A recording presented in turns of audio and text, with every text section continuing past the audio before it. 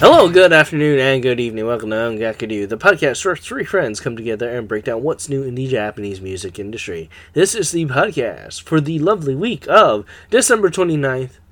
I'm your host, Ken, and with me we have Gray. What's happening, dudes? And Luna. Konbanwa, Genki. Oh, Genki's indeeds. Now, I would say what we've been listening to, but that's literally what this episode is going to be, so we're going to skip that peasantry right now and go into my favorite game of all time, and that is, guess what the hell sold best in 2023, because the list of the Oricon list of 2023 has come out, and I specifically didn't ask you guys any of these questions beforehand because I wanted this to be a surprise. Don't go looking it up now because I want this to be a surprise. Now, in total sales, which artist do you think sold the most? It is a Snowman. It is a Smiles artist. You say Snowman, Gray? I do. I say Snowman. Okay. And what about you, Luna? Honestly, I was going with Snowman or Stones. So, both of you are wrong. On both counts. Oh, man. I remember Dangerholic being mega huge. It is Oh, man. Okay. King and Prince. King and Prince sold not only in music software alone, but in total rankings of music sales. It is King and Prince, Snowman, then Stones. In both categories, in both DVD sales and in music software. All three are the same rankings. This is the Not surprised. first time in a long time where an artist has done it in succession. It's been since Anashi that they have done it. And then for the males category, this is the third male artist to have done it in succession. Now, I would say this is an easy guess because of what was the hits at this time, but give me a pander, and what do you think is the digital artist of the year? Yaosobi Idol. So they only well, not only specifically Idol, but they pretty much dominated the streaming charts for this list. I'm pretty sure it's Yaosobi. I do not have a better guess, so I will agree with Luna on that one. Yeah, so it is Yaosobi. And Yaosobi's, and I'm guessing it's specifically Idol, but a lot of their streaming platforms have reached over 5 billion, I think, of songs heard. So now let's go into top singles. This is overall, so this is kind of cheating since we just talked about it. Now, number 1 is going to be Yaosobi with Idol. What is the number do you think that it reached for their total points? Now, Oricon does it differently because they take it apart from both streaming from Apple Music, Spotify, and then they take the video counts as well from music video counts. And then, of course, they also do the physical sales. Just give me a ballpark number. We'll play prices right here. 7 million points. I think it's about. I honestly want to say about 1 billion about 1.2 billion points. Both of you are wrong. And to that point, Gray is closer, but it never reached that high. It was 2.2 million. Yeah, it the way they calculate the points is a little weird, so it's a little hard to be precise on that. Now, since I gave since I give you a ballpark there, what do you think is number 2? I'll give you a hint. Number 2 wasn't even of this year. Now, just think of a really popular song that was last year. This song was technically on my best of. I have no answer. I am drawing a blank. It is a band. Le Seraphim. It is a band that originally we liked, fell out of favor, and just recently we've ended up liking. Official Hige Dandism. It's official Hige Dandism. Now, what song do you think that is? Crybaby? Nah, it wasn't Crybaby that I liked. That was the song the that you Nuts liked. one. Nah. I Love You or Love You. No, Love You. No. I Love was I Love was 2021. way earlier, yeah. It is Subtitle. And the reason why I think Subtitle grew so long is because it is tied to Silent, which is probably the biggest freaking drama to ever hit in Japan. Like, everyone was talking about it when Silence came out. Now, this might be cheating for you, Luna. But number 3 is also very interesting. It is a Korean artist. I don't think they made their debut in Japan yet. That's the tough one. It was very popular in the US, and I think because of streaming, it ended up becoming really popular. It's not ITZY because they made their debut in Japan. It's not Le Seraphim because they're in Japan. Oh, what is the other? Ow, my neck. Oh, New Jeans? Yes, it is New Jeans with their Yeah, they're OMG. huge.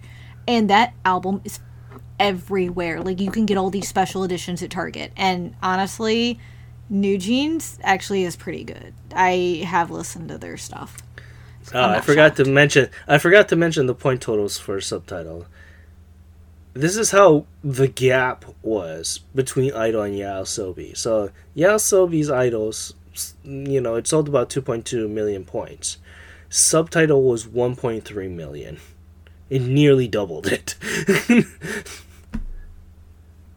New Jeans with the OMG had 1.1 million. So that is just absolutely bombastic there. Oh, yeah. Like, when they start coming to Japan, because I know they've done, if I'm correct, they've done a Japanese version or two of their big hit songs. I can see them doing very, very well, judging by how good their Korean music is done. Yes. Now, we're going to go on to the regular single rankings, and we'll end our suffering here after this, and we'll go into our main event here. But with the regular single rankings, which single do you think took number 1? I'll give you a hint. For all 3, they're all Smiles. They're all Smiles. Well, then one's definitely King and Prince, and I think it's why am I blanking on a name? They've had 3 releases this year. It's probably difficult because we don't have physical access to them. We don't, Yeah. and they're not on Apple, which they should be. But I mean, like, we've listened to them multiple times, and then I always complain that the one I think it is not on streaming, and I get very upset. I will say I think number 2 is Dangerholic by Snowman. I loved that song. They had a song in the middle of the year drop, I think, that starts with an A. So that'll be my guess. Song with an A. No. The song that you're thinking of middle of the year is Nani Nemo.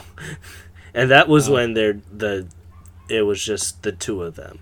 Now, the song that you're Life thinking Goes of, On? Life Go On / We Are Young. And probably the reason why this sold very well was because this was the last single that had all of them. So this was the last one of, as we know it as King and Prince, is all of them. You were very close, Gray. Dangerholic is on the best 3, but it was number 3. No! So Dang it. I'm trying to think what's 2. I'll give you It's another hint. It's Snowman again. Snowman, yeah, I knew it was Snowman. Oh my Now, god, what it's at other the tip of my single? tongue. No, I know which one. I can't think of the name. It was earlier in the year. Short of looking it up, I do not remember. But yeah, they I remember they had one drop early in the year. It's- Tapestry? Pretty big. Yes, it is It's- Tapestry. Tapestry. Oh yeah. Tapestry Yeah, and yeah, Double. yeah. So it's King and Prince, Snowman. Stones don't even get on here till number 8, which is Kochira, Kokara here.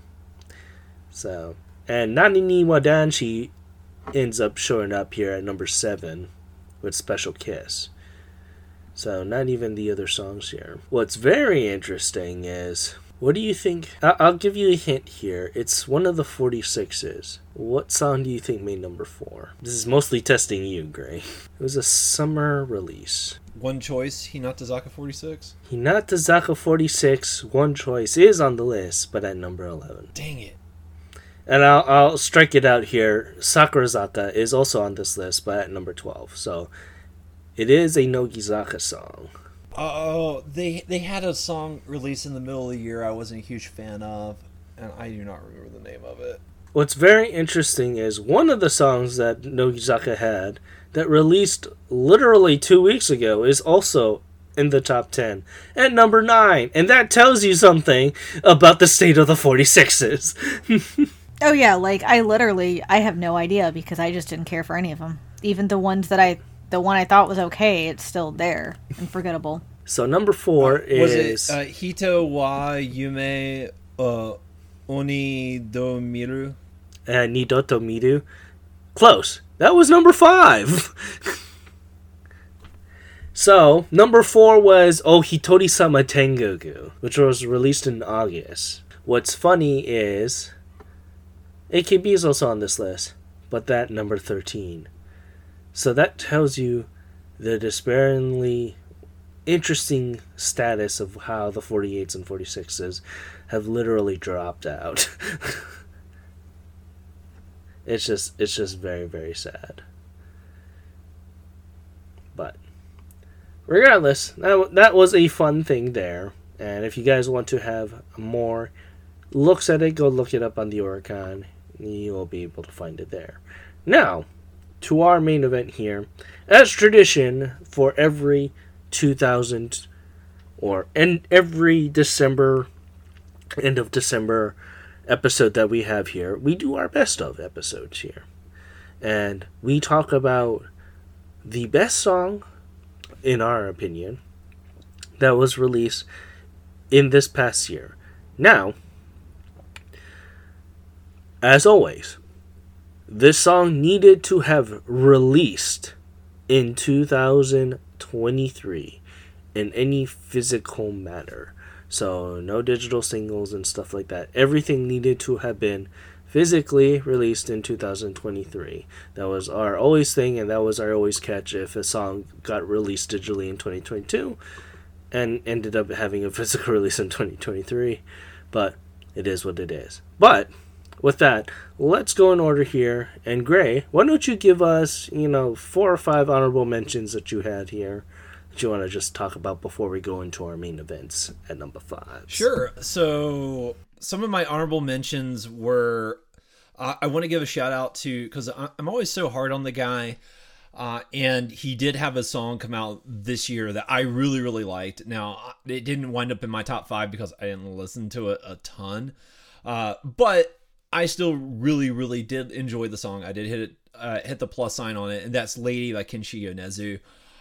It's like, if I'm going to dog him all the time, when he drops something I really like, I want to be fair and honest, and I really, really loved this release. It was something much different that he normally does, and it just goes to show what an amazing composer he is. And that's like I've always stated, he's the best composer probably in Japan.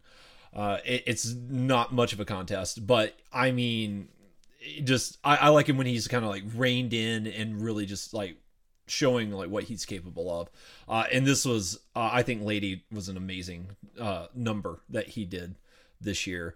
Tonun's Snow Love, it's a little bit of a more recent release, but it really just warmed up my heart at the end of the year. I loved this track. It was so good. I had a lot of fun with it. And, it was just, I really felt like it deserves a shout out. If you have not listened to Snow Love by Tonun, it's worth checking out. Sugar by Kento Ito is an amazing song. It's really good. It was almost in my top 5, but it just fell out a little bit. And that was mostly because I think I just didn't listen to it as much as I listened to the other 5. But still, this is a great song. Kento Ito really knocks it out of the park with Sugar. And if you've not checked out Kento Ito or listened to Sugar, I think you're missing out. And you should definitely check that out. And last, but certainly never least, I would be remiss if I didn't talk about LOL. So LOL, as everyone knows, if you're a longtime listener, is a huge place in my heart. And they dropped their latest single, Chigu Wagu Love, and I loved the song, and it was just on the verge of being in my top 5, but it dropped a little later in the year. I think it came out last month, and I just wanted to highlight my when I was considering my top 5 songs, I was trying to eliminate recency bias, and as a result, it kind of fell a little bit out of the 5. But I love Chigu Wagu Love. It's a little different for LOL. They've really been experimenting as of late and really kind of trying to mix it up a bit, and I've loved it. It's been a little slow for them. It seems like their output's been not what it used to be. Maybe they're gearing up for a big year in 2024. I don't know. But it is always nice. I still love these guys, and it's always nice to talk about them. But that's just a couple of my honorable mentions. What about you, Luna? All right, so I'll give a few of my honorable mentions. And honestly, it was hard because it was a great year for music, to be honest. There were some fantastic songs. So one of the ones is Heatwave by Superfly. I'm sure everyone on here has heard me talk about that track before, but Shiho's vocals are absolutely phenomenal in this.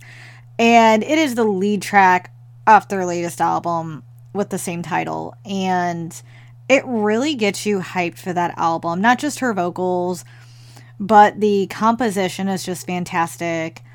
And I honestly, Superfly has remained one of those artists that I can always count on to release some great memorable music, and I feel like Heatwave definitely sticks with you.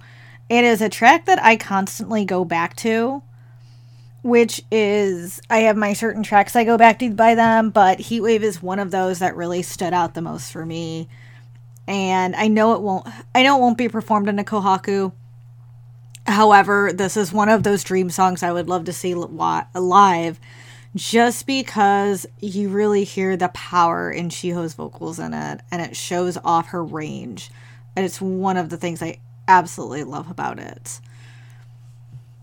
And then one of my other big tracks, and also goes in hand, one of the new artists I discovered is Lana, Turn It Up. I mean, I love her music, and she dropped her new EP 19 over the summer, and it has been one of those I've constantly listened to. Turn It Up has a pretty wicked hip-hop beat to it, great hip-hop composition. I love Lana's vocals, despite the little bit of auto-tuning. A little bit, I think that could be turned down. However, this track is just fire and really gets me in such a good mood, makes me want to dance. Also is something I can just bob my head to. I love the rap in it, not just Lana's, but the featuring artists. It's one of those that I've constantly gone back to since I heard it this summer. One of my other favorite tracks that I've still been listening to on and off, and I swear every year there's at least one TA song that I end up loving, and With Someone Tonight. So this actually dropped in January of this year, and TA some 50-50 on because he's known to auto-tune. But I really liked what he did with this single because he released several different versions with different artists, so with different girls. And so, I mean, it's kind of neat because it goes with the lyrics. And the version I really liked was featuring Manaka Shida. And it's really because I love Manaka Shida's vocals more so than some of the artists he did it with. But I love the playfulness of it. I love the chill beat. I actually like his vocal work in it because it fits with his style. And it's one that actually stuck with me throughout the year, and I've added to a couple of my playlists, which is one that I don't know, something I need a chill R&B hip hop tune. One of those tracks I go to. And then Summer Escape by Ria Hata. She is one of the newer artists I discovered. And Summer Escape shows off some great vocal prowess and potential. She is a newer artist that I found randomly listening to a playlist on Apple. And she sucked me in because I feel like she's a diamond in the rough. And Summer Escape is a track that just pulled me into it. It's fun playfulness with the lyrics, her vocal capabilities, and I did like the composition. I thought it was unique and fun. So it was just one that something about it just grabbed me. And then the last one I want to mention is Spin Big by Bonnie Pink. So I love Bonnie Pink, and she dropped her newest album, Infinity, back in September, and I'm super bummed I could not find it at any of the stores in Japan while I was there, so need to pick this up. But Spin Big is an amazing track, and if you know Bonnie Pink, you know what you're getting. She is one of your OGs, girl with guitar, and she is like that girl next door that just, I'm trying to think of like how to describe her voice, because she has a unique voice. And she can do almost any style. And Spin Big actually reminds me of my soft rock folk music. And she really does do a lot more of the folky music, which is one of the reasons I love her. And Spin Big feels like it went back to her roots. And it's mostly in English, which is one of the other things I do love about Bonnie Pink, is she's so transcendent in being able to go to both languages flawlessly. And Spin Big shows that. And not to mention, I mean, just the composition is super simple. And it fits with her vocals. And it's one of those tracks that I just relax when I listen to it. And it makes me happy. And just the lyrics itself. So, I had a lot of other artists on there. And those of you are wondering if our halfway point, if any of those songs made it. So they did make it in my runner-up, like Work by Millennium Parade and Chino Ringo. And so did Not Remember You by IU, but they didn't make my top 5, but they did make honorable mentions. So, Ken, so what are some of your honorable mentions? Yes, I had a couple as well. Unfortunately, one reason or another that I couldn't add this particular song, which is Document 2023 by Tendre. So when Tendre released his EP back in June, I believe, he did remaster versions of older songs, and unfortunately, while I did like the remaster version of Document, it is a remastered version, so it doesn't feel right for me to put it in my top 5. After that, I did have Summer Ghost by Tomita Labs featuring Kieran G. There's another reason why that Summer Ghost wasn't on my top 5, even though I have liked it a whole lot more. A lot of things that Tomita Labs does when he does his collaboration styles is very good, and I absolutely love it. But the thing is, it sounds really close to a Kieran G song, and because of that fact, you can kind of see the writing on the wall here. I could not add it into my top 5 here. Another one here is Soul by Daichi Yamamoto. Overall, I did really like Soul. However, one reason or another, it just didn't beat the overall rotations that it could to be in this top 5 here. It's probably one of the best songs that Yamamoto did this past year, so I'm very, very thankful for that. And lastly, it is Do Not Touch by Misamo. So if you guys don't know, Misamo is the subgroup of Twice, which is featuring all the Japanese members of Mina, Sana, and Momo. So they shortened all their names and combined it into this one, so Misamo. And Do Not Touch is probably one of it's their debut song. And I really ended up liking this release a whole lot, and to the point that it finally understand why specifically with them I ended up liking Twice a whole lot. And because of that, I I wanted to add it into my top 5, but there's just several other reasons personally that I had to take it out. And it's unfortunately, I honestly could change it with number 5 to a point that, that's how important it is, but there's specific reasons number 5 is number 5. So, but yeah. With that, speaking of number 5, let's go into our number 5 hits here. So why don't you go ahead, Gray? Yeah, so for my number 5 song, this was just a standout the first time I heard it. Forever by Psychic Fever from Exile Tribe. And this won't be the last Exile Tribe song you'll hear about tonight, I promise. But I wanted to start off with Forever. So this dropped back in, it's either February or March. I don't quite remember when, but I picked it up pretty early on, and I really enjoyed it early in the year. Around summertime, they had dropped their EP, and it had Baku Baku, and in the summer I had picked that song. I think it was my number 2.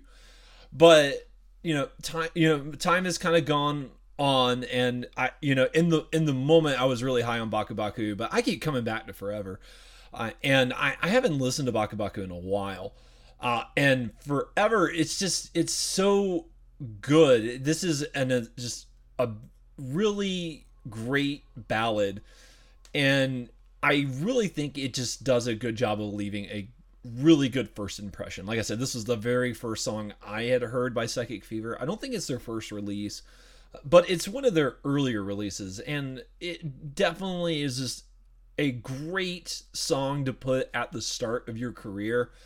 And this whole thing comes together so well. The melody works, the vocals in it just really shine. This was just a standout song from the first time I heard it. And like I said, it's really stood the test of time because I keep going back to Forever. I keep listening to Forever, but I don't keep listening to Baku Baku. And I remembered at the time, I was like, I was really struggling because I felt like Forever was the better song, but in that moment, I was a lot higher on Baku Baku. But Forever is the better song. It's so good, and it just shows what these guys are capable of. And it just made me a fan of Psychic Fever from the moment I heard this track. I just absolutely loved it. But Luna, what did you think of Forever by Psychic Fever? So I was pleasantly surprised, to be honest. I actually forgot about this because I did not like Baku Baku. And going back to just Forever, I thought their vocals were great. It was a really good ballad, and when they do more songs like this, it shows off their vocals. And I actually ended up hitting the plus sign on this. I wouldn't say it blew me away. However, I thought it was a fantastic song and showed off a different skill set than you normally hear in their main tracks. And what about you, Ken? Yeah, no, honestly, like you said earlier, to have a song like this pretty early in their career is absolutely phenomenal. And this is their second single, by the way, and this is the second digital single, and it was on their mini album, so you kind of slide by there with that. But yeah, no, regardless, like you had said, this was a really good release, and I think that if they do something different from the Exile Tribes, the usual style that the tribes groups usually fall into, I think that for Psychic Fever specifically, I think they'll be in a good spot to stand apart from their brother groups, which they kind of need to do, especially now, because I think LDH had released 2 other groups around this time period. So to have a specific release to kind of differentiate between all 3 of them is kind of really amazing. And Second Actually, feed, I think maybe. LDH had 4. Yeah, I three think they or had four. 4. 3 or 4. Yeah, it was a lot. It was a lot around this time, but regardless, I mean, they ended up standing apart up from their brethren, which they kind of needed to do, because otherwise it becomes a dime a dozen, yeah. Oh, yeah, no. And like you said, it's because I was really surprised when they dropped, all 4, because especially 3 of them were right at the same time that they had a release within August. They all debuted in August, and then Little League debuted earlier this year, if I remember correctly. Yes. Psychic Fever debuted at the tail end of last year. So yeah, it's it's been a jam-packed year for LDH, and like you said, like this really caught my attention. It made them stand out in a year where you could easily drown with LDH members. So yeah. But yeah, with that, let's continue on to your number 5 song here, Luna. So my number 5 was Touch by Knockvein. So I love this track. That with the release of their EP, I just was blown away. And I know Touch came out digitally beforehand, but it was really when that EP came out and I just played everything back to back at once, and Touch literally touched me. And I listened to this one so much. I mean, it's just made its way into my top 5, even though I didn't quite expect it. I also feel like seeing them live really pushed it even further. And that's what did it for me, because hearing Harukaze's vocals live and you have such an amazing composer like Hiroyuki Sawano, and these two just make such a powerful duo. And I think that easily helps for me top it. But, I mean, Touch just has a track with really relatable lyrics to me. I love the catchy chorus. And I also love how Harukaze's vocals just play so well to Sawano's composition. And you really hear it in Touch.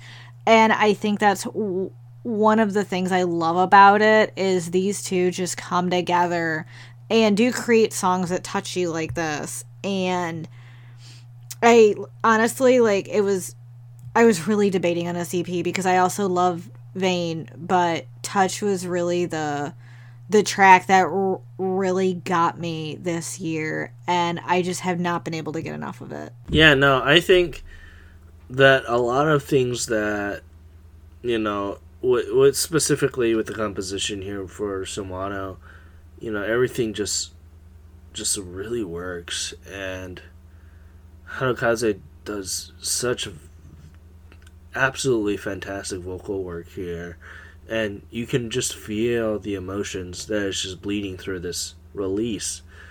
And that's one of the things that, I think specifically me and you absolutely do love about this group. And, we didn't really get to talk about it. But we were able to meet them, and they were such the nicest people. Oh my gosh, they were amazing. Harukaze and Sawano were both so kind and so excited to bring their music to people. And I feel like going back and listening to it, I mean, I listened to them before we met them and saw them live, but it really put an emphasis on their music to me, and it meant so much more, because you really do hear that emotion way more than you do before. And I mean, that's one of the reasons they pulled me in, is the emotion you hear throughout their music.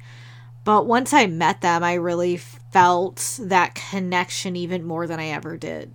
Yeah, man, I wish I could have been with you guys to meet this group live, because I will say Touch definitely, for lack of a better way of putting it, it really touches you. It definitely leaves a mark. Harukaze's vocals in this, just, you can feel the emotion in it, and it just really resonated with me personally. I thought this was a fantastic pick, and I had a lot of fun enjoying it. I haven't been listening to Nat Vane, but Luna, you put him on my radar.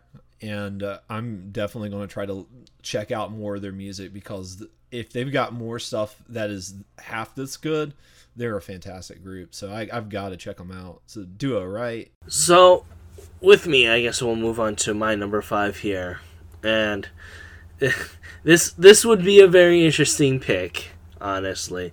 And I had chose Idol by YOASOBI.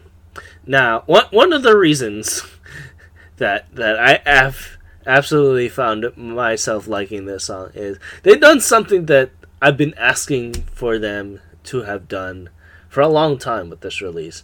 And that was honestly to embrace that they are literally any-song writers. And they have done so with the past with like Monster and stuff, but Idol just does that to a T, and to a hilarious result as well. And because of that, I know that we might not care about their vocals and their compositions from time to time, but this time around, it just really gets me, and it really bleeds that any-song energy that, for songs that of this older generation for anime usually has. And then as a riff of the genre, it's something that I absolutely really love, and was something that I was really surprised by them.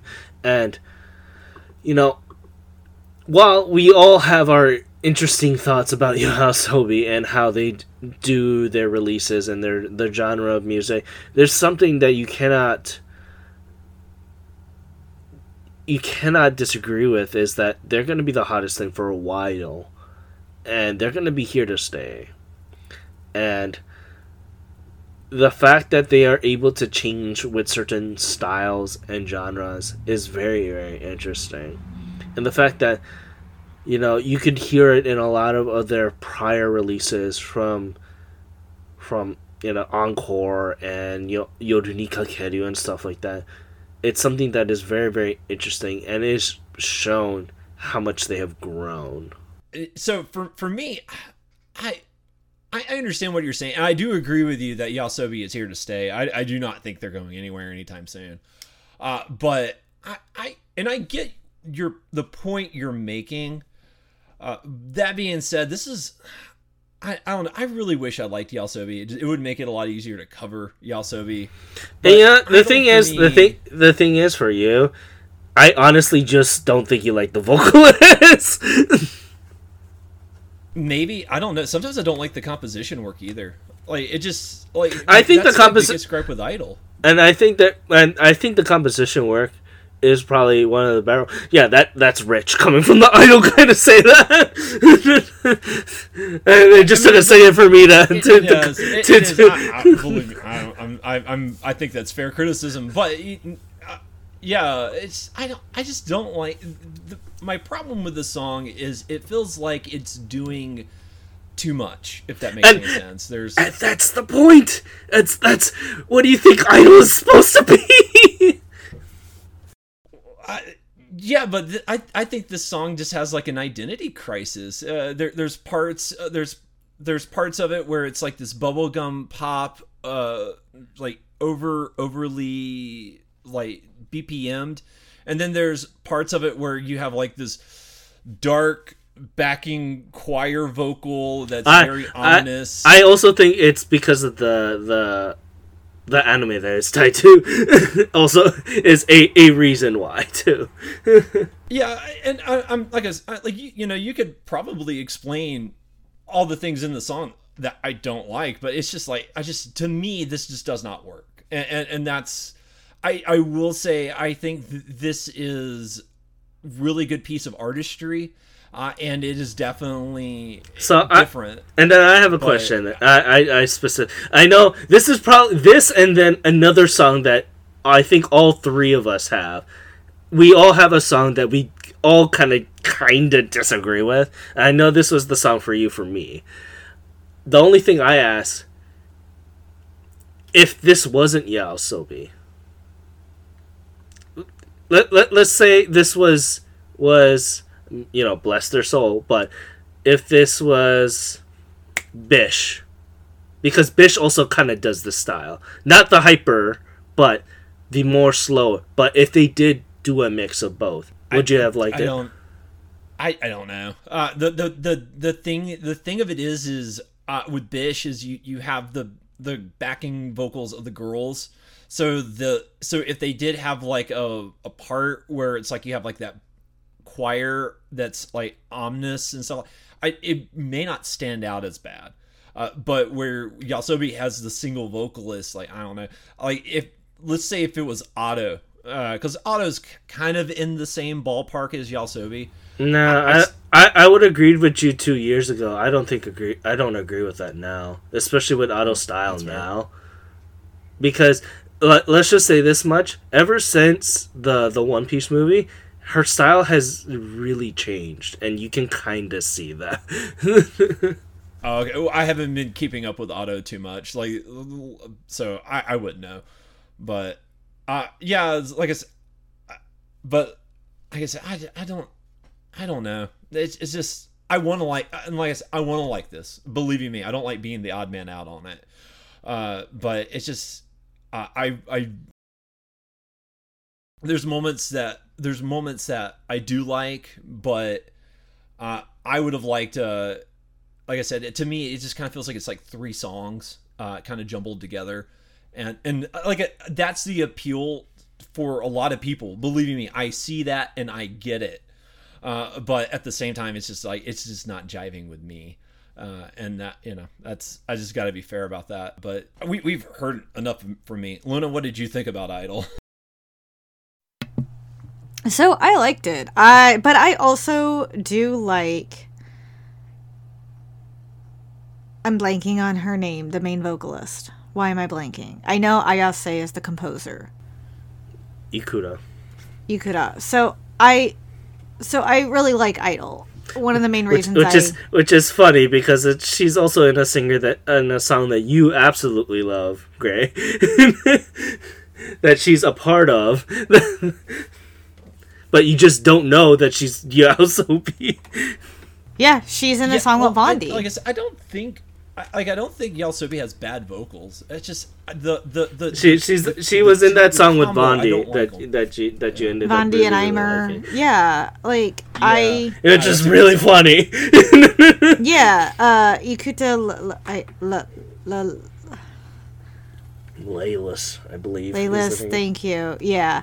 So I like her vocals, and I also feel like Idol, I know what it's related to, but I like that they're finally, they always had, I always attributed them to Ani's song no matter what because of how Ikuta's vocals sounded, And I think this, playing on it, also for the anime it's part of, Oshi no Ko, if I'm correct, it's befitting.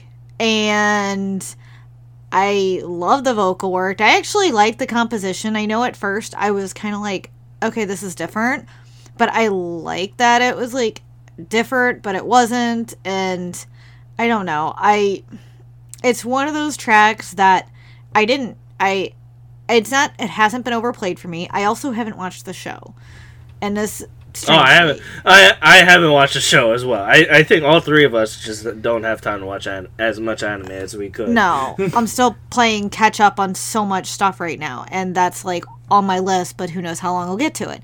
But I like the track, and honestly, I didn't realize it was related to Oshi no Ko until a while after I heard it, and it was because my sister was playing it. We all said it in a podcast, and she was playing it. And I'm just, like, it didn't hit me right away when I first heard it that it was YOASOBI. And I'm like, oh, I really like this. Who is this? And my sister gives me this look like, what? She's like, it's YOASOBI. I'm like, oh. And then I finally, like, it clicked in my brain, and I'm just like, I really like this. And I also hadn't listened to him for a bit. I did step away from them, and I feel like, with that nice streak they had of not releasing too much, not being an Oricon, I feel like it also wasn't oversaturated. But I did like Idol and how it meshed. I like that they are fitting with that Anisong genre, which honestly is very befitting to their style of music. And looking at the anime community, everyone freaking loves YOASOBI anyway. So yeah, I'm great on them for playing on that style, which I think is one of the other reasons I also love it, is because they know they're getting to what works for them and knowing what works for them. and I give them props for that. And I actually really like this. Got me to listen to the book 3, which I actually regret not picking up in Japan. I should have picked up 1, 2, and 3. But I really like the book 3. But Idol was like one of the standout songs for me on that album, and I still greatly enjoy it, and I think it's one of their best tracks, if not best track they've done. Yeah, but I understand, Gray, though, your point of view too.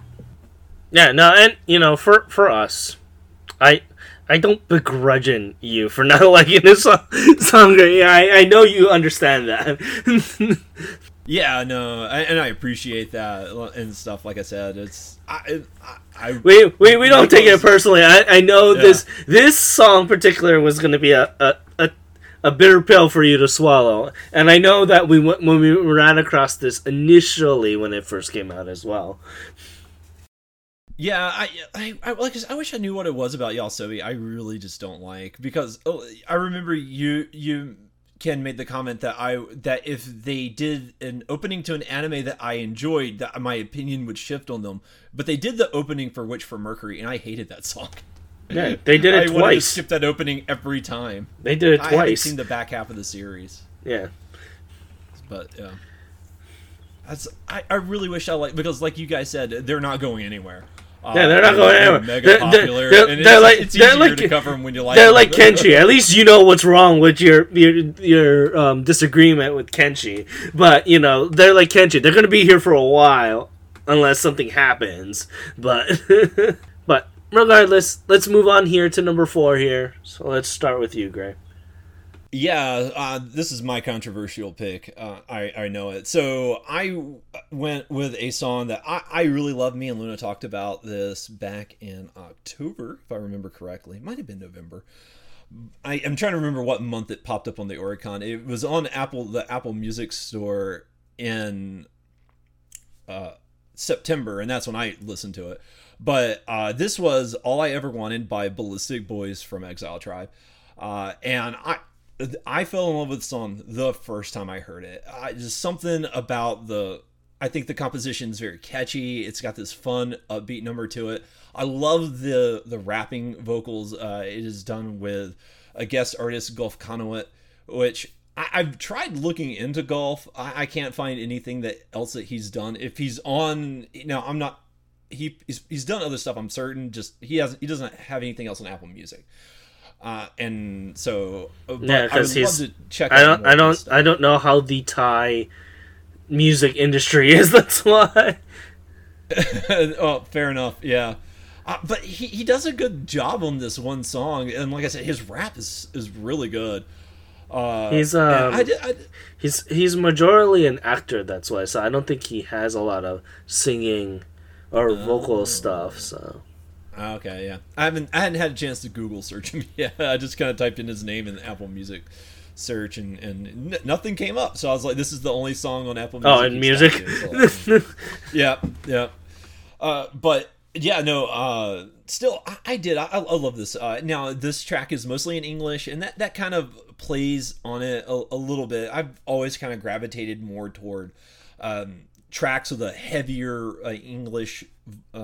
Mostly English stuff. It's because it's easier to sing along to at the end of the day, and that's a big weakness I have. I love singing along to tracks. So but before you go on here, I'm gonna put a question that you specifically put on. Then what makes it J-pop? It's released by a Japanese artist, and it is released in Japan. I don't have the answer to the question. Because I've said that about other artists, and then you're like, this isn't what I want to hear for Japanese music. This isn't J-pop. But it's also released by a Japanese artist in Japan. Yeah, I mean, it's fair criticism. I don't really. That's my only question here, because you've had a criticism for a lot of rappers that we've always talked about specifically, and nothing to say wrong about this particular track, because I absolutely love it. I absolutely, really, really like this song. And Ballistic Boys is a very, very good song. They've changed a lot over the years, and I ended up really liking about a lot of their releases here. You know, the rap is a problem, but that is a minor gripe overall. But yeah, no, it's when you said that, that brings up just a little hypocritical thought that you brought up several years back that I've always bring up. That it's fair. That you always bring up specifically with certain other artists that you don't agree with. Then what makes them J-pop? What is Japanese music? I don't have an answer to that question. And stuff, but in those instances, it was that. Like there's a specific style of rap that is done that I just don't like, and typically when I associate that style, it's kind of a Western style, and that's just wouldn't this be a more Western style? Hell, this could be more of a Thailandic style because of golf being there.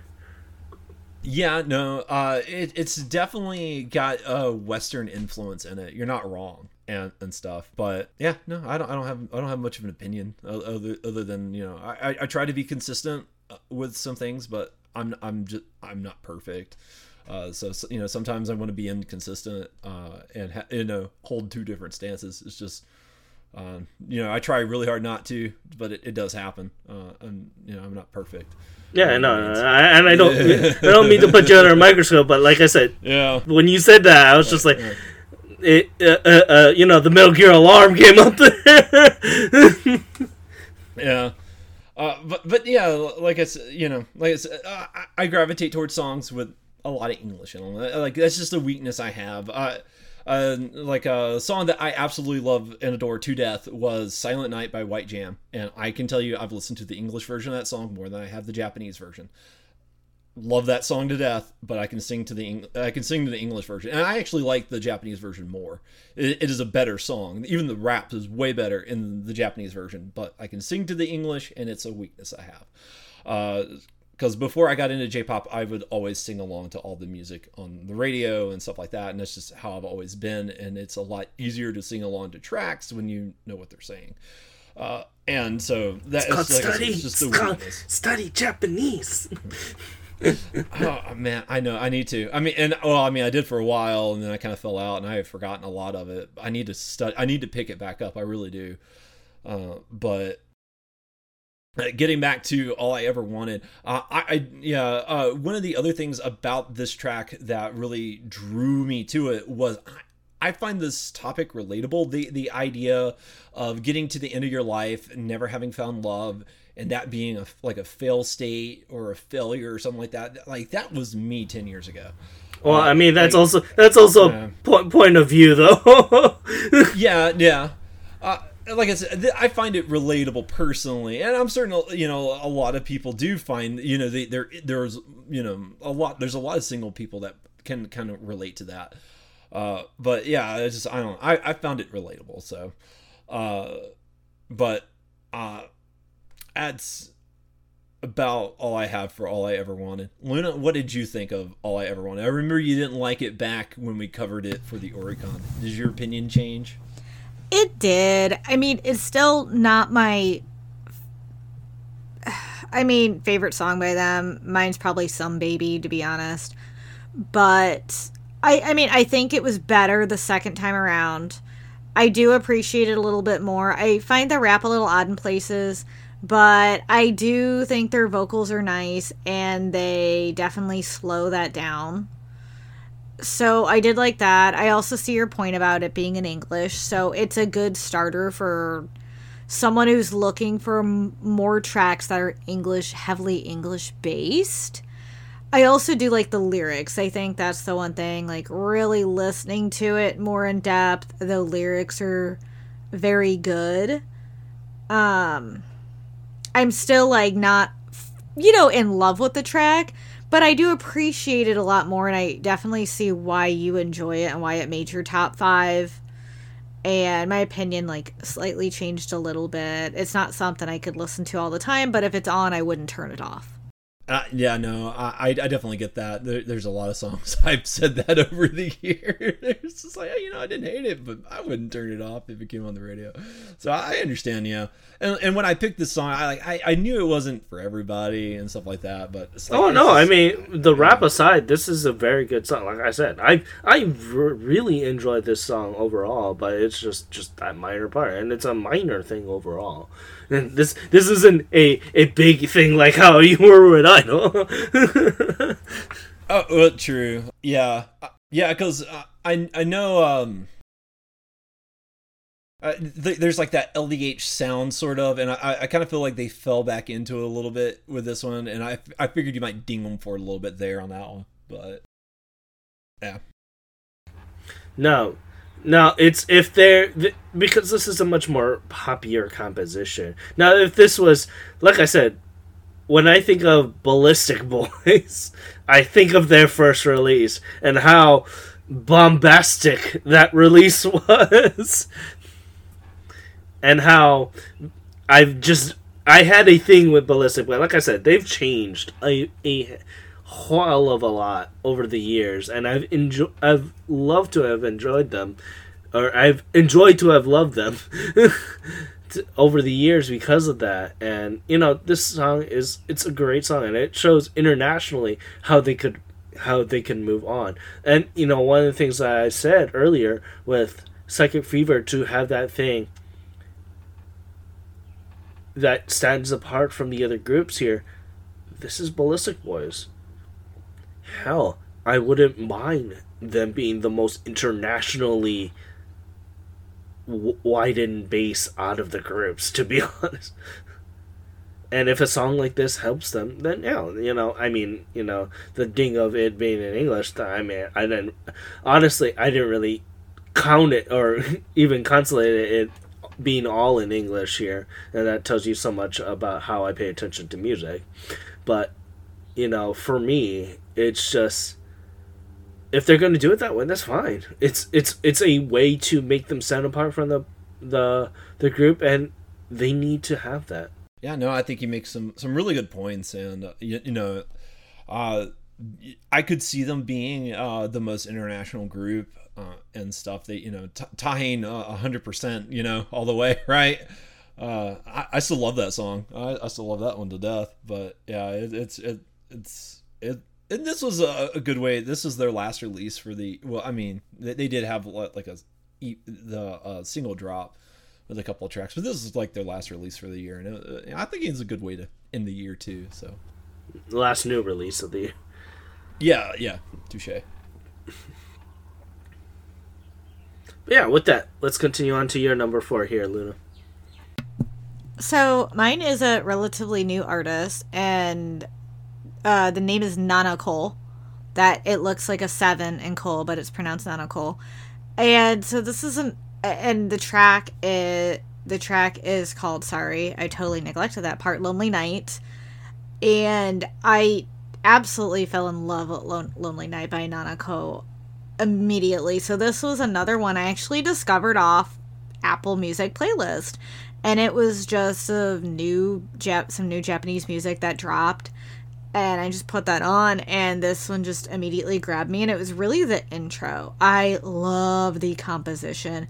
Just something about that unique beat when it just starts playing, and then you hear Nana Cole's vocals, I think make it so well. This is one that you could easily play. I could see a great club rendition of this playing in a club, but it also makes a really good chill song, which is one of the other reasons I like it. It gives off this 90s dance vibe, R&B mixed in, and Nana Cole has these cute, upbeat vocals, and I think that's the other thing I like about it. It's just her vocals are just really cute. The chorus is super, super catchy. And I still have the lonely, lonely night stuck in my head, and just how it bounces, goes to the beat of the music and sync in perfectly. Just really fits your vibe. And it's like one of those, I would say, contemporary dance tracks, because, nowadays it's 50-50. So some of your dance tracks are like boom, boom, boom, like hardcore dancing, grinding, whatever. This is one of those more, you just kind of sway to it, dance to it, and I like that type of contemporary dance track. And it just fits this new vibe of if you're in one of those like chill clubs, this is what you'd play. Like I don't want to, like something you'd play in a jazz bar, but not jazz, but just one of those chill, smooth songs. And just, I love the beat of this so much. So, I have a question. Yes. This is a separate question, but they're not relating to Nanako and Lonely Night. But do you like the song "Who Are You" by Chanmina? Yes. And the one by Milia? Yes. She Is Gone by Chanmina? Yes. The same composition, the composer that did those songs did this song as well for Lonely Night. And I had a feeling I heard it before, and so when I looked into it, I was like, oh yeah, that sounds about right.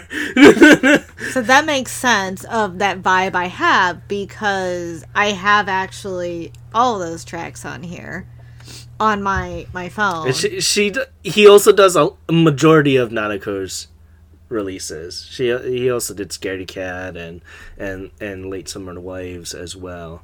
But he also does a lot of things with AK-69 as well. And that like fits the vibe I like, and that actually probably makes sense why I gravitated towards this, because of the composer. And I've noticed that he also did Pain is Beauty.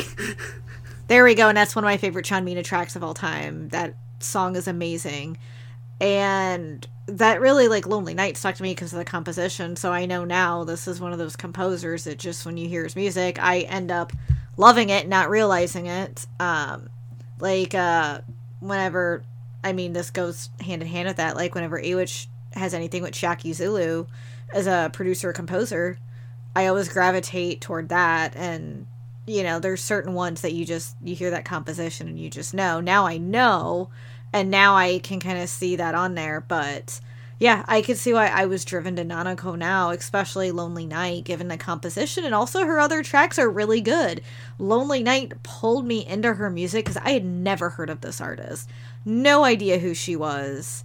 And just hearing it in a playlist, I'm like, oh, this is really good. This is like my new fire right here.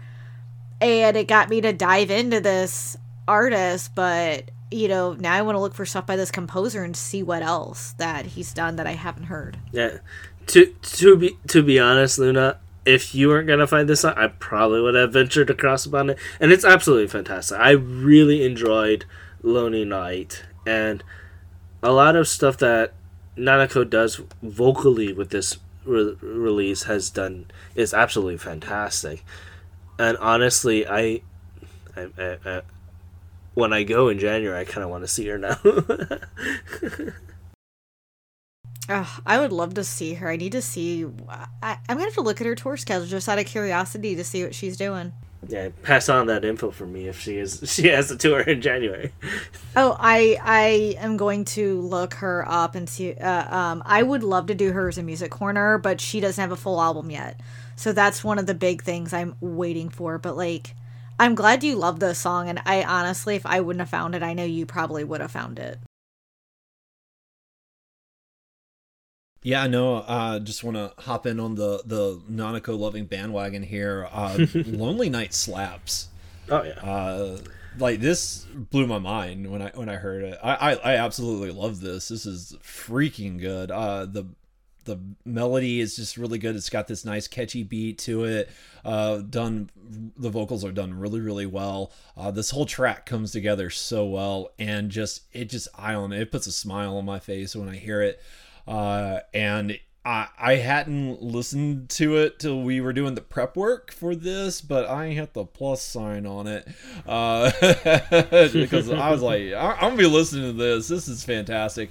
I absolutely really, really like this, and this blew my mind. I was wondering how to say her name, so Nanako it is. I've been saying Sevenko in my head because I didn't know. If you looked it up on there, if you pushed her music video, she has a little little parenthesis of how to say her name. Oh, okay. I did watch the music video for this yesterday, but I wasn't paying that much attention to the music video. I couldn't even tell you a thing that happened in it. Well, it's a lyric video, so there is not much going on there. Yeah. She doesn't have like a legit music video for it, which, you know, I mean, a little disappointing. But this song slaps so hard that I'm just like, it was too good not to put on my OG and on this. This was just one of my top songs that I discovered this year. And I'm so glad both of you loved it. Oh yeah, no, thank you for picking it, Luna. This was great. Oh man, this is fantastic. I love Lonely Night. I definitely want to hear more of her stuff. If it's half as good as this, I'm missing out.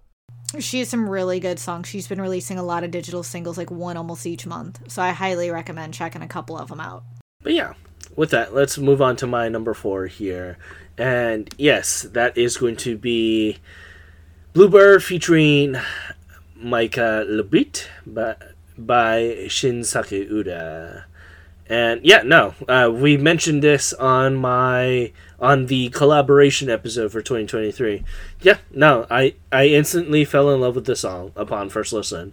And this is probably one of the more better collab songs that I've heard on, tying Summer Ghost on here, to be honest. And, you know, Sakiura's composition just works wonders here, and Lubit's vocals brings in that heat all around.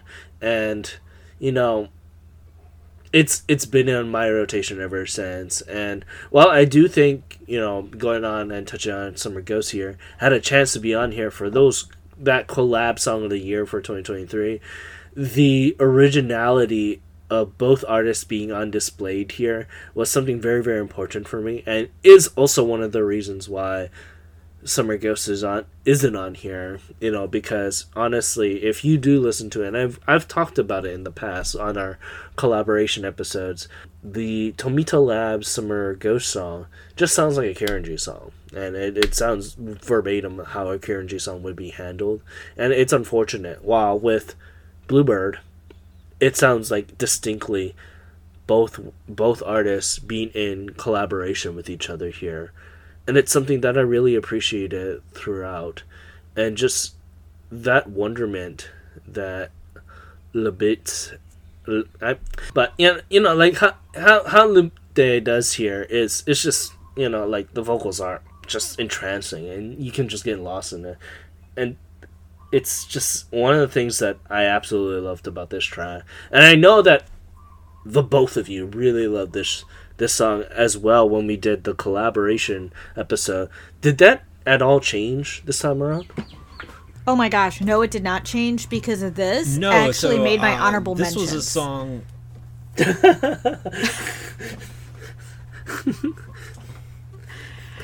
Great, why don't you go first? No, Luna's more excited about this than I am. By all means, let her take the reins. I do like the song, but let Luna go first. So, no, my opinion has not changed. Honestly, this made my honorable mentions. I just didn't talk about it since, Ken, you had this on your top 5. But, I mean, this was one of my other tracks that I just could not get enough of. And I was really glad when you picked this in the collaboration one. And I remember I had started listening to it. I think we found it around the same time, or you sent it to me. I'm trying to remember. I sent it to you. You sent it to me. Yeah. So, and I like absolutely fell in love with it. And this was one of those tracks that I just never stopped listening to after you introduced it to me. And I didn't put it in my top 5 like I was debating, but I'm glad I didn't. And it just made an honorable mention because we still got to talk about it. I love Maika Lubit's voice. Like, oh my God. It is so good in this. And just the composition is superb. This is like, I'm half and half on Shin Sakura, really, you know, vocal wise. I'm not super, I have my issues, but his compositions are freaking lit. And Bluebird just fits into that. It is just with Lubit's vocals and Shin Sakura's composition. It is just an amazing collaboration song. I just cannot stop listening to it. It's one that once you hear, you cannot get stuck. You can you can't stop listening to it. It just gets stuck in your head. Yeah, no, this was definitely something, I will say, I haven't been listening to it on repeat like Luna has, but I did really enjoy it when we covered it. Did add it to my library then, and really enjoyed going back and re-listening to it for this episode. It is really, really good. I think Shin Sakiura's composition work in this is really good. It stands out. It's got this, nice sound to it, this kind of electronic feel to it. But I mean, it's just, I don't know, it's kind of timeless in a way. And Micah Lupte's vocals in it are really good. She does a great job, and just hearing her vocals on this is really good. So I think Bluebird is a really good song, and definitely just a treat and delight every time I get to talk about it. With that, let's go on to our top third song, Kia. Start with you, Gray.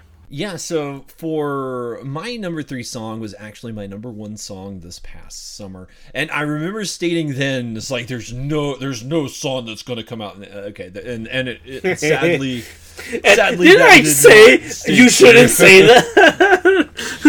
In every year up until this year, like my absolute favorite song drops around June. Always has. I don't know why. And this is like the 1 year. Now, to be fair, it was really, really difficult for me to order my top 3. I really struggled with it. So to say that, Mask and Love is my third favorite track of the year. It's, I mean, it's just, it was very difficult, absolutely difficult to put it number 3. I still love this track. It's still really good. It still mesmerizes me every time I hear it.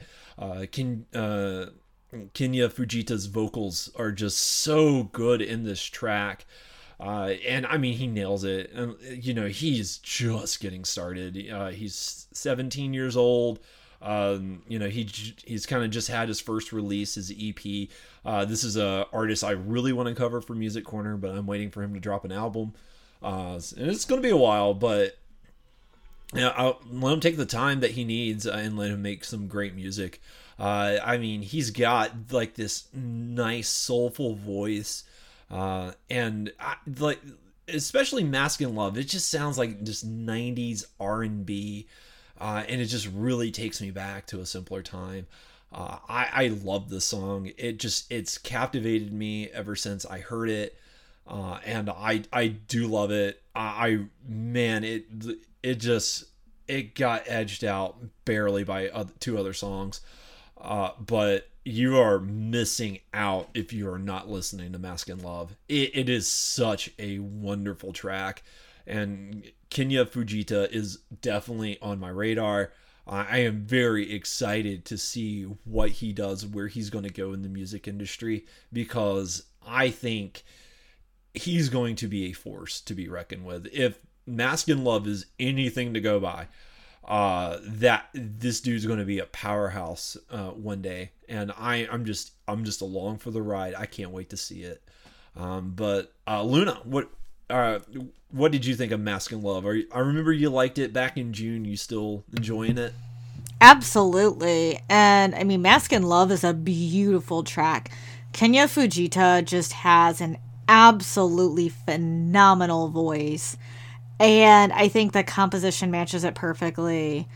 And to be honest, like, I loved it so much, I also didn't want to stop listening to whatever was on the plate, whatever was on the EP at the time. I started listening to the other songs on there.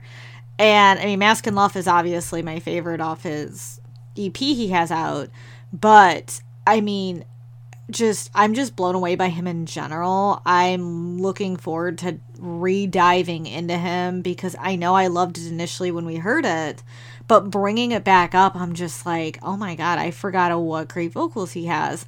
I need to go back and listen to more of his music.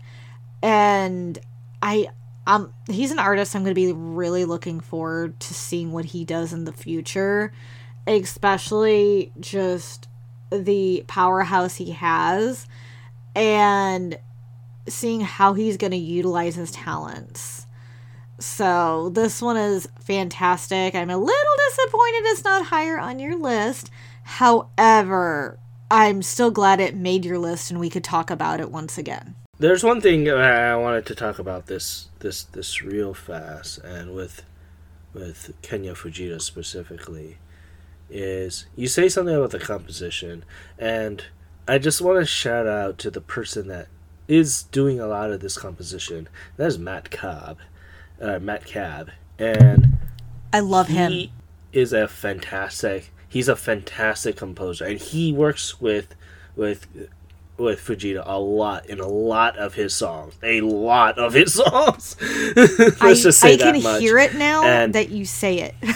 It's interesting just to kind of like pick the brain of like several of these artists, because the one thing that I'm very happy of, just to kind of go off in a little tangent here, of 2023 of us, the three of us as a whole, that I'm very, very interested and very thankful about, is the fact that all three of us listen to fairly similar genre of music now. Granted, it's on the very extreme parts with the R&B, with the Japanese R&B now, to the point that you can kind of see where a lot of these composers, they make a huge difference, especially hyping up a lot of the vocal works that these artists do. And I think it's very important for us to not only talk about the artists, but to also talk about the composers as well, because it's damn real important for these guys as well.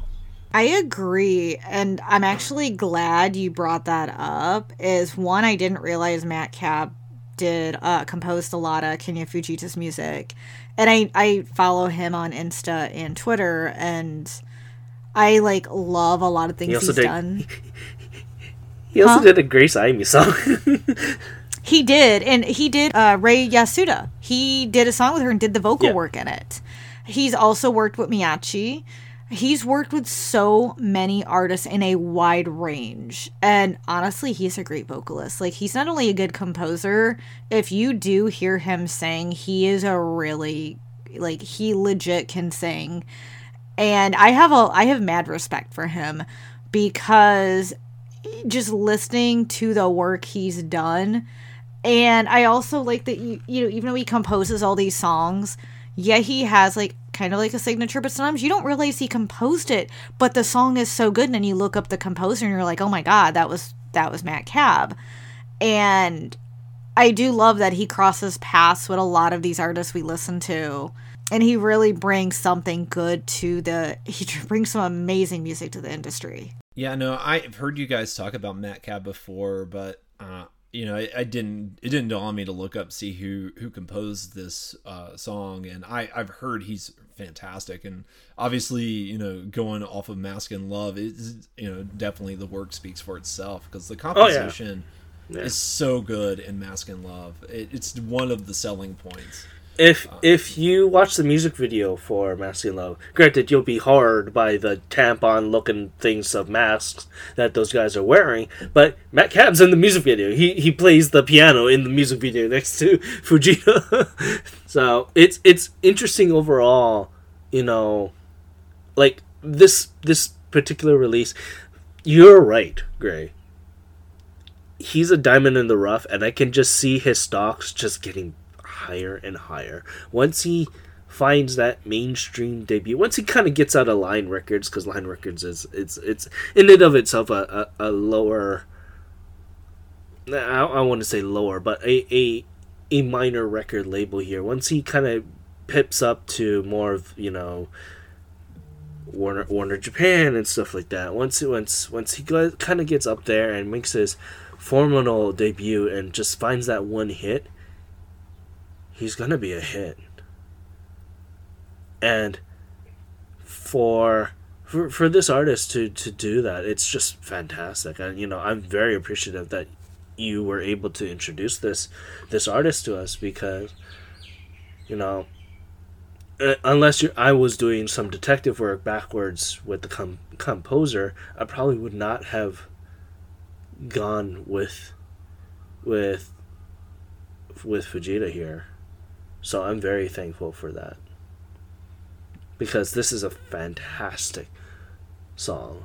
Yeah, and like Luna pointed out earlier, his EP is really good, and I've really enjoyed his EP as well. It's one of the things that I've really listened to a lot over the year, but still my favorite song is Mask and Love, because that's the first song that I heard by him, and it's what it really attracted me to him.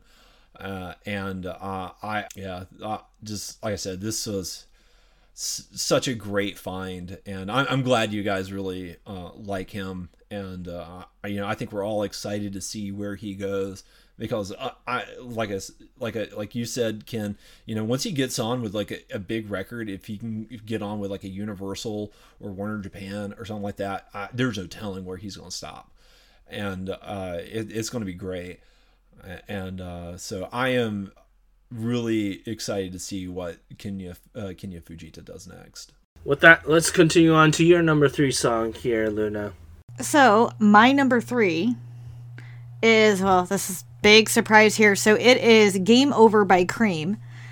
And y'all know Cream hadn't been really on last year because they didn't release much in 2022 period. They took like a kind of a lull. Well, all changed this year because they dropped their new album Chapters in June, which I'd been anticipating because they had many digital singles leading up to Chapters, and Game Over was one of them. And I will say, like, out of all the digital singles, like, I was hyped for each one, but Game Over absolutely, I think, blew me away, and it was because of the lyrics that really got me. And I liked a lot of their other songs on Chapters. I liked a lot of their other digital singles, but Game Over is the one that really did stick with me over all this time. And I also like that it's different than some of their, like what they did with Love and Party, or what, some of their other albums they did. And it's mainly because it's not as hip-hoppy. It's actually a little more poppy. I mean, you still got Stax T's rap in it. However, like, listening to the composition, it's a little bit more poppy than hip-hop, so I do like that they changed it up a little bit. Do they still have the same formula, Minami and Stax? Yes, they do.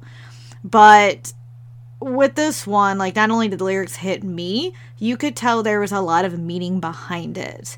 And so it pretty much, like, I don't know how many people know, but Cream does write all their own music. So either Stax or Minami writes it, or they write it together. And it's obviously Minami actually wrote this one. So in listening to the lyrics, you get the idea what happened. Her and her boyfriend broke up, and this is pretty much like a song about that. But I like that it puts more of a positive spin on it, more than a lot of the breakup songs you hear, sappy ones that you just want to feel depressed and cry and feel like crap. And I feel like Game Over has this.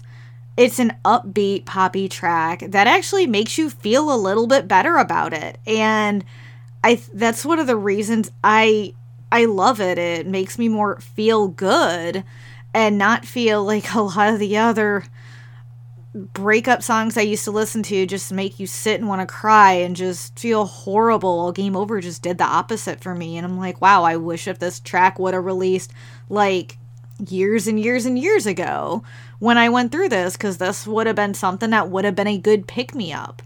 And it just instantly struck with me. And I also love Minami's vocals. I like how smooth they are, and I love her and Stax's chemistry. They're so good at playing off each other, them being friends, and you can tell they just work perfect together. Yeah, so I want to be the first one to say this here, because I think we're both in agreement here, Gray.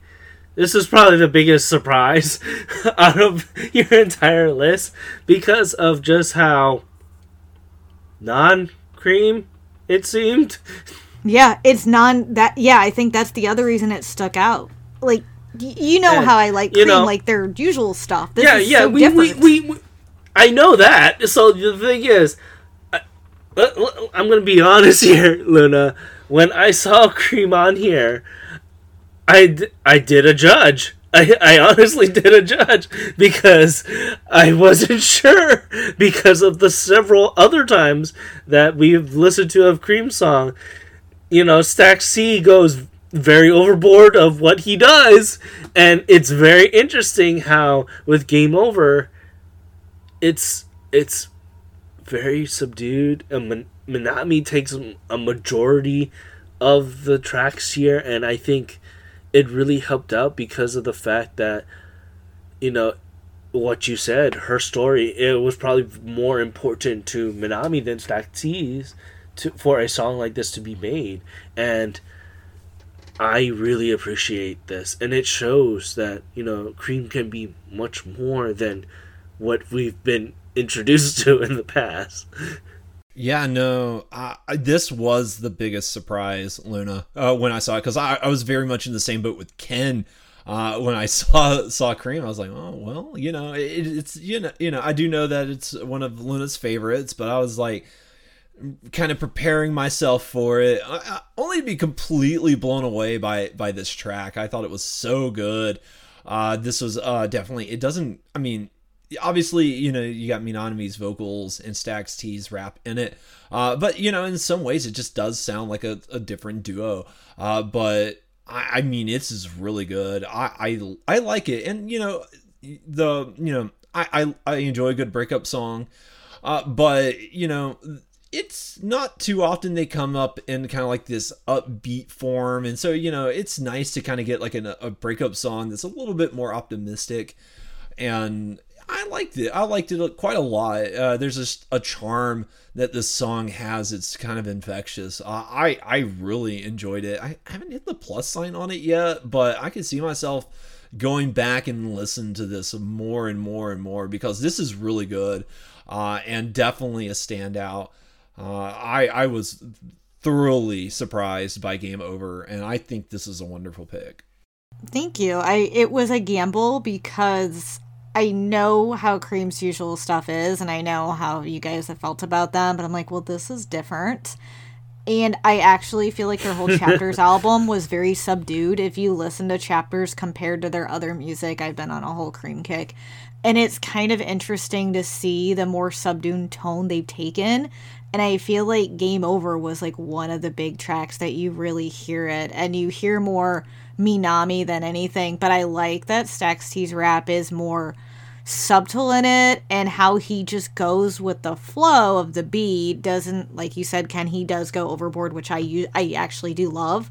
But in this, it just flows perfectly, and it just works. And I like that they came up with something together that really fits the, you know, this, I feel like it's also a little bit new style they're starting to go towards, but this just stood out immensely and has been one of my favorites of the year, like my big surprises of the year. Like, wow, I didn't expect to hear. I know they have lighter tracks with more Minami heavy on vocals, but this one still didn't have their usual hip hop vibe. And I think that's one of the reasons why I was like, wow, this is like a really good treat. With that, let's continue on to my number 3 track here. And if you've been listening to me for like the past 6 months, I'm pretty sure you specifically, Luna, will know who this is. It's gonna be LE SSERAFIM with their song Jewelry here, and it's very interesting because it's produced by Imase, but in the music video, Imase is actually in the track, and that threw me off because I didn't watch the music video up until today and was surprised that there was a male vocalist here. So, now, this being one of the most only original songs that they've done from the group, this was going to be an instant ad. No, they were a big influence on my years, specifically in the second half of 2023. And while I do think their Japanese selection is a bit thin, as it's growing with only like 2 out of the 5 members, I'm very surprised about that. But, you know, our Japanese, they don't have as much Japanese music as they did. You know, the tour that they went on did very, very successful, and both singles, as you guys know, did very, very well this past year. And overall, the composition is really really, really solid and really shows off the range of the girls very, very well. Much more relaxed and much more poppy feel than, Unforgiven and Anti-Fragile, which is a little bit much more in your face with its vocals and composition. And for people that are kind of on the fence with the whole K-pop style, I think songs like this, like Jewelry specifically, is a perfect introduction to that. And with that, and Misamo, I should add, is also a great introduction to people who only want to pay attention to the Japanese stuff. It's a great introduction to stuff like that. Yeah, no, this was a great pick, and we've talked about LE SSERAFIM many times on the show. I know they're popular, one of the growing things in Japan, and I've really kind of struggled to enjoy a lot of the stuff that they put out, but I will say this is a huge exception with Jewelry. It's just so good. It's just doesn't quite sound like like an Idol song. It's got a very distinct and unique feel to it, but it's done so well and it's so good. You definitely get to hear a wider range of the girls' vocals in this, but honestly, the composition work, I think, really is what sells this number for me. It's just so freaking catchy. It's got a good hook to it, and I just really have enjoyed listening to it. So I think this was a great pick, Ken. Well, Ken, you already know my feelings on this. I'm also like you. We've been talking a lot about LE SSERAFIM, and I love Jewelry. I think this was a fantastic pick. I mean, it shows off their vocals. It shows off what they can do. And honestly, I really love hearing an original Japanese song by them. I mean, yes, it was produced by Amase, which is awesome. But usually we mainly have been hearing Japanese versions of their Korean tracks, which, I mean, don't get me wrong, I absolutely love. But I feel like with Jewelry, you really hear a different side of them being a just straight only Japanese track. It is also, like you said, Ken, a good way to get into the K-pop, J-pop crossover artists, ones that are K-pop that are going into the J-pop industry. This is a great introduction. And, I mean, also, you got two members that also are Japanese, if I'm correct. And, I mean, but I love LE SSERAFIM, and this has become one of my top fans. And honestly, if it weren't for this single that it was on and a few other tracks, it really got me to dive deep into them. But Jewelry really solidified my love for them.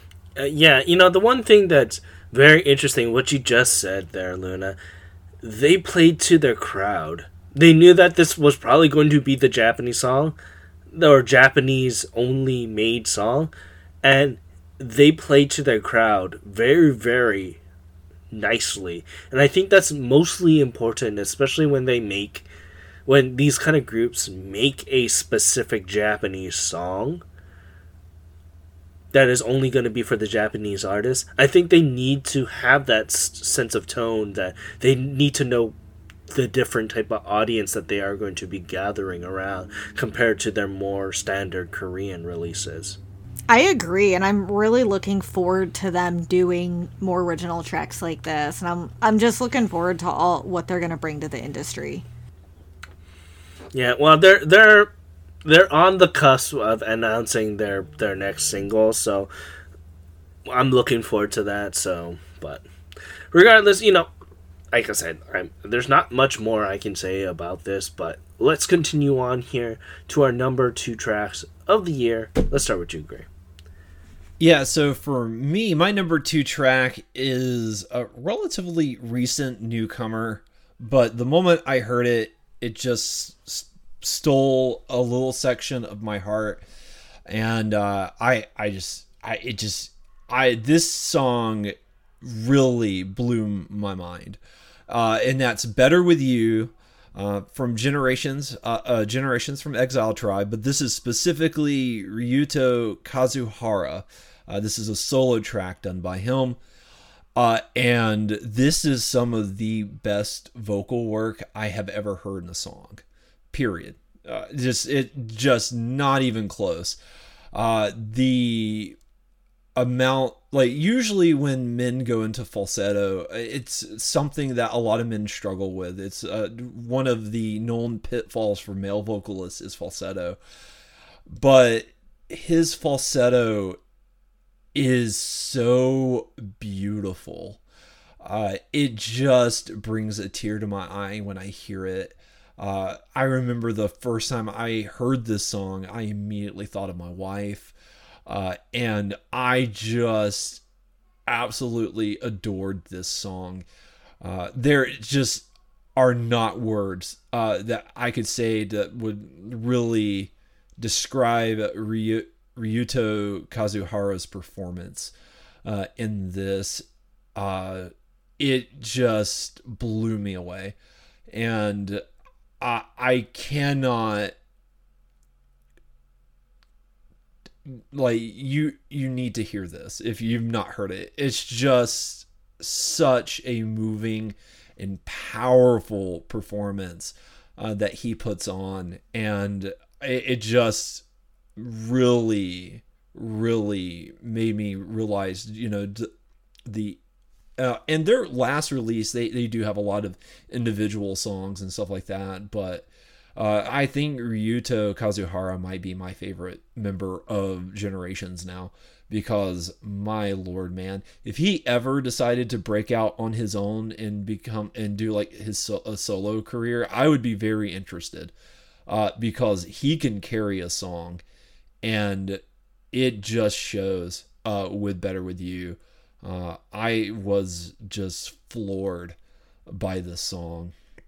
But Luna, what did you think of Better With You? Before that, I just want to add in a couple things here. So before we kind of go on here, I knew Kazuhara for a long time, mostly because of the fact that he's been trying to be a major vocalist for a long time. And if you didn't know this about him, he originally tried to become a member of Sandame J Soul Brothers for a while, for their vocalist, and he just missed it. And he's been with LDH for literally almost a decade at this point, and they stand by him for a lot of his career.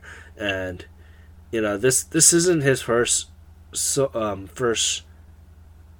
solo song, so to speak. He's has done a lot of songs, Nostalgia and Time Capsule as well.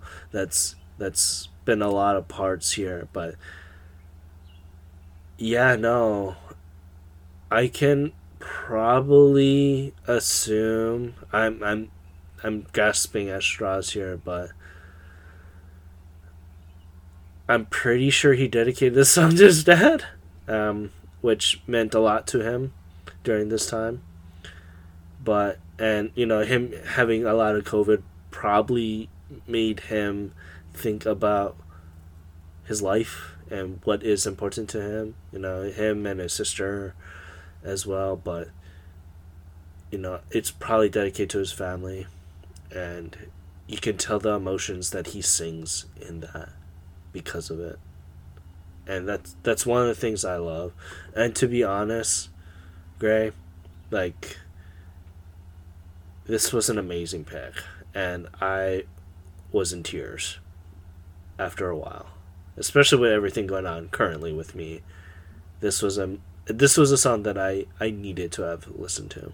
Yeah, no, I'm glad you liked it. Like I said, it was this song just came out because it was on their Beyond EP.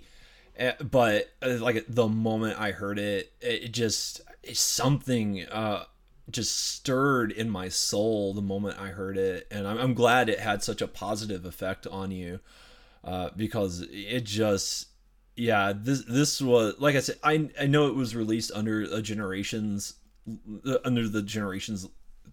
group, but this is his song. And I could see that, this being about family, because, the track Better With You, it doesn't have to be a romantic relationship. It can be a familial relationship. It can be so many things. And it's just the passion, the love, you hear it all in his voice. It's just a performance that just sings to your soul. And it is such a powerful song. What did you think about Better With You, Luna? So I honestly was surprised, like super shocked. It was fantastic. I didn't expect this. And I thought I loved, and I'm familiar with Ryuto Kazuhara, but just hearing like his vocals, I mean, I was just blown away. I mean, like first I saw Generations before I saw which member it was, so I just I hate to say this, I rolled my eyes. And when I heard the track, and I just was like, wow, I just couldn't believe it. And like with Ken, I've had some stuff going on that the lyrics in this really did hit me in an emotional way, and I think Yuto Kazuhara does an amazing job of portraying his emotions in this track to the point you feel the lyrics as you listen to it. And I honestly like absolutely loved it, and I'm so glad you put this on your list. I know it's a newer track, but it really does resonate with people, and it definitely resonated with me. And this was honestly like my big surprise of what you put on the list. I was just like, holy cow, this is amazing. And I'm glad it was a solo artist. I would say this one definitely blew me away. Yeah, I was like, man, I really don't want to have 3 Exile tribes on my list, but especially with like Better With You, the moment I heard it, my list would have been incomplete without it. In the top 3 most definitely. But it's just like I said, the performance, it moved me so much. I couldn't see it anywhere else. It was really close to being my number 1, and my number 1 is it's something, it means a little bit more to me than the song itself, I guess. There's bigger stuff going on with my number 1 than there is just the song. But for this, like Better With You, just like it was just absolutely this amazing track that I just like it like these two said, please, if you hear this episode, just go out and listen to it.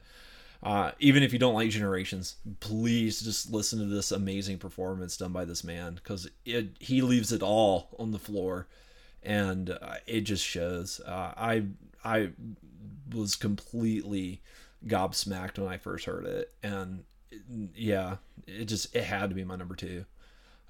So I'm glad that this song meant a lot to both of you guys, and this was just a heart-touching song for me personally. Now, I don't want to be that guy, but because of the fact that like Luna just touched on basically here, we have 3 from Exile Tribes here. I'm gonna have to make a rule about this because I'm thankful that all 3 songs sound different. I'm very, very thankful, because I was gonna strangle you if all 3 songs were fairly similar. Yeah, no, I tried to diversify it a little bit. I really do. I know it doesn't look like it, but I really do. I try to, get, because I don't want it all to be, I don't want all of my top 5 songs to just be like it's like, oh, the LDH boy groups are amazing and you should listen to them. I was like, well, No, I was more scared about it being the other way for the male idol stuff than the LDH part. That's why I was just like, that's very interesting that you went this way, but I'm not surprised.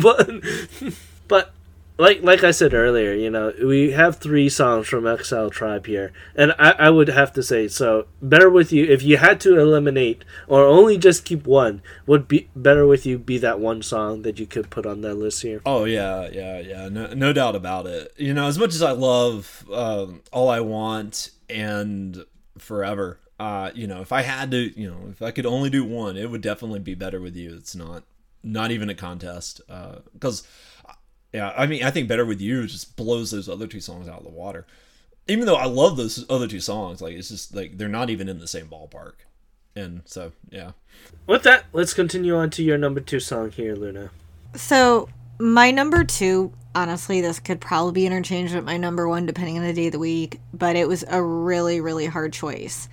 So, I went with my number 2 as Water by Sincere. And like, Sincere was one of those other artists I discovered this year that I absolutely fell in love with. And she's been around for not super long. She's had a good amount of EPs this year, not to mention albums, but hearing a couple of her EPs, I just am like, oh my god, this is amazing. And Water was one of those songs by her that just absolutely captivated me.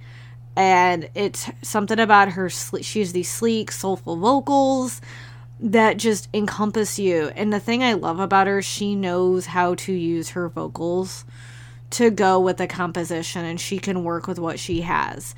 And Water is one that has a really interesting composition, and her music, like, has that soulful jazz feel depending on the song, because you can hear it interchange throughout whatever album you might be listening to her, by her.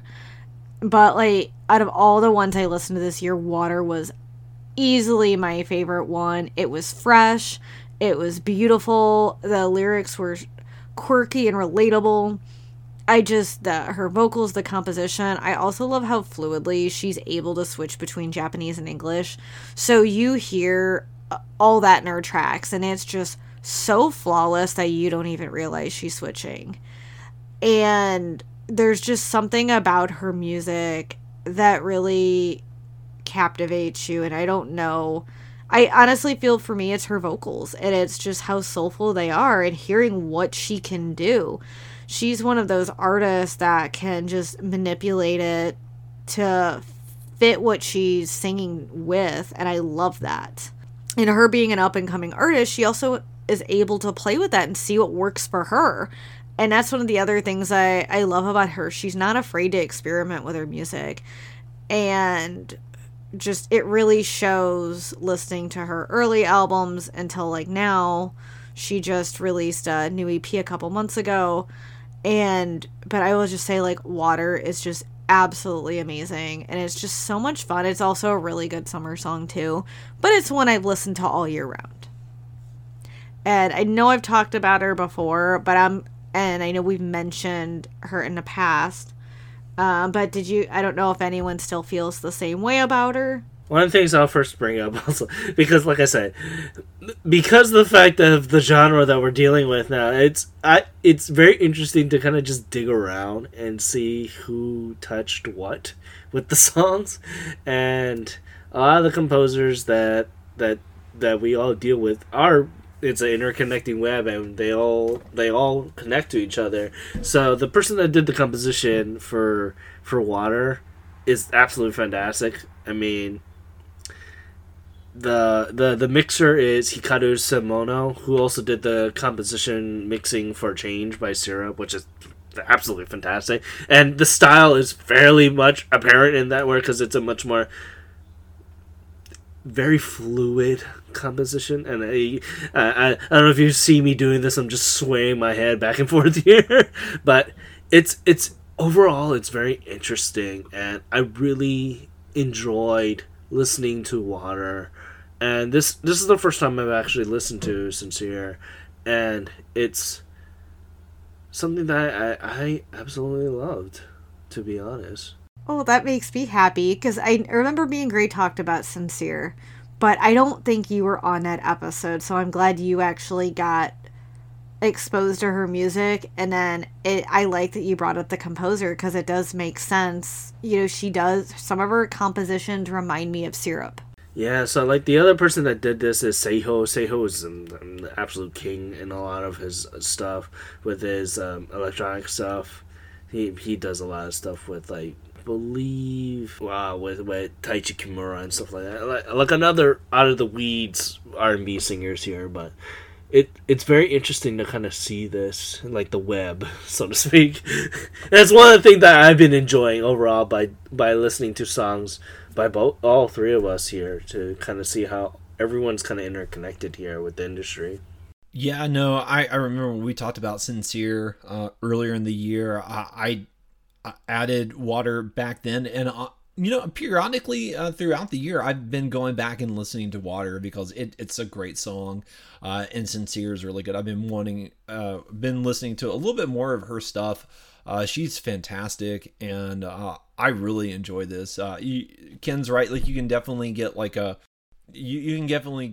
Water-esque style feeling from the song. There's like this flowing in the composition that you can kind of just go with the flow. It's a wonderful song. It's got a good hook. It's very catchy. And the vocals in it are done really, really well. I've been listening to it periodically throughout the year. About once or twice a month, I'll go back and I'll check it out and listen to it because I'll be like, oh yeah, that was a good song.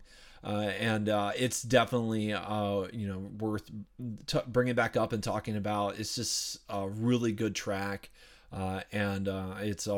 I'm looking forward to seeing kind of like what Sincere does next because I think she's fantastic.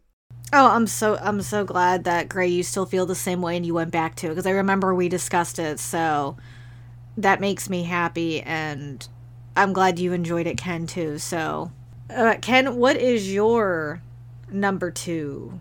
Yeah, so for my runner-up this year, it has to be Nesting by Karen G. Nesting brought up a lot of things of what I actually really do love about the Japanese music industry, whether it be amazing compositions or Horigome's vocals. I kind of bring that nostalgic classic style and, kind of being the innovation of it for that next step for the modern era.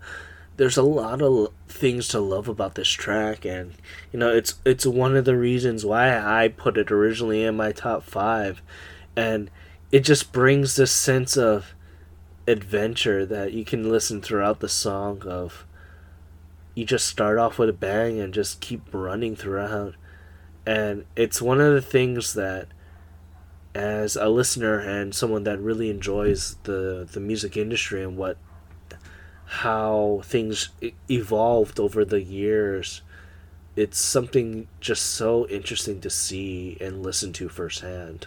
Yeah, no, I remember you were talking about Nestling by Karen G back, earlier in the year, and I remember checking it out then and hitting the plus sign and listening to it and really enjoying it. And this is another one of the songs that kind of like Sincere with Water. Every about once or twice a month, like I'll go back and I'll actually listen to this song, and it's really good. It's really catchy. It's got a good hook.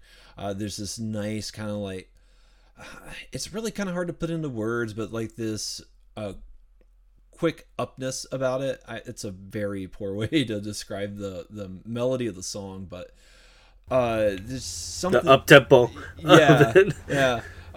There's something about it. It sticks with you, and I really, really have enjoyed my time with the song, and it's a lot of fun.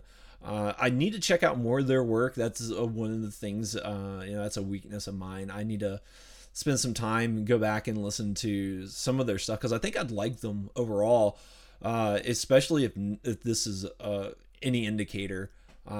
I really enjoyed this song, and definitely want to go back and look forward, see what they got, and I'm looking forward to seeing what they come up with next year. I think that will be a lot of fun. Yeah, so honestly, I wasn't surprised in this one because, Ken, I remember you talking about Nesting by Keaton G quite a bit. And I'm glad it made your number two because it's a solid track and I love the vocal work. I also love just hearing the composition of it. I like the older style it brings, and it just brings back like memories of a better time, let's put it that way. And it also shows that a lot of people love that classic style still of music, and it's still popular. People want to hear that. It's also a track that I've also gone back to a couple times and listened this year since you shared it. It's one of those I've greatly enjoyed, and I'm just really glad it made it to your top. Yeah, I'm very thankful that both of you very much enjoyed it as well again. So, with that, let's continue on to our number one pick here. Let's start with you, Gray. Yeah, so for me, my number one pick is, if you've been listening to the show, I've been talking about it for a little bit now, and that is Soul Galaxy by Bradio. This is a song that I really fell in love with. So Bradio's Dancehall Magic came out in October, and I don't know why, but I decided to kind of like check it out. And Soul Galaxy is the first track on the album, and when I heard it, I really fell in love with this track, and I really wound up kind of re-falling in love with Bradio, who, if you were listening to like the early days of the show, you would know I was a huge Bradio fan, but over time, life has kind of gotten in the way. There's like 40 other stuff like I'm trying to listen to, and I kind of had moved away from Bradio, and which is sad because I ended up listening to them a whole lot more over those years. Yeah, no, I did too. It always broke my heart that I didn't keep up with them the way that I should have. I always call myself a bad fan. Because it's like I still consider myself a fan of them, but if you ask me, it's like, well, have you listened to their latest stuff? I'd be like, well, no, I have not. I'm a bad fan. But this really made me fall back in love with Bradio in a very special way. I've listened to Dancehall Magic I don't know how many times. I love that album. It is such a good album, and Dancehall Magic actually quickly became one of my favorite albums that Bradio has put out. Just every track on there slaps in some way. But it kicks off with this bombastic, fun, high adrenaline song that just really just sends me just into like a dance fever panic. I absolutely adore Soul Galaxy, and there's a lot of times where it's like I'll just listen to Soul Galaxy. I won't even listen to the full album. Like I'll just go listen to Soul Galaxy. But I still listen to the whole album. I might listen to Soul Galaxy 3 times, but then I'll eventually listen to the whole album. Because Dancehall Magic is literally Dancehall Magic. The title lives up to its own name. It's so good. And to fall back in love with Bradio, it meant so much to me. And when it came time to put my favorite song of the year, I knew Soul Galaxy would be in the top 3. Like I said, like I really had a hard time with my top 3. It was a struggle to put them, but I love Bradio. Bradio is one of my favorite bands of all time, and it seemed wrong to not put them at number 1. So I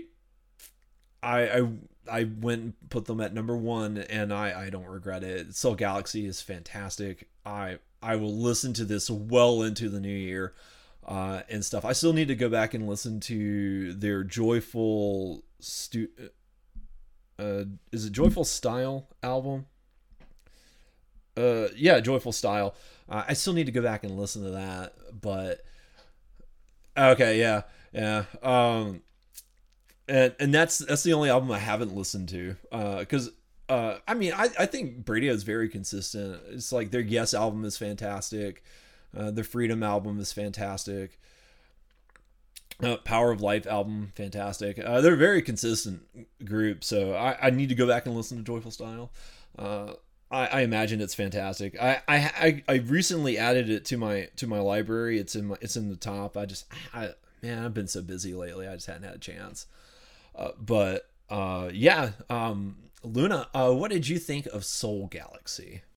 I loved it. I am so happy you picked Soul Galaxy.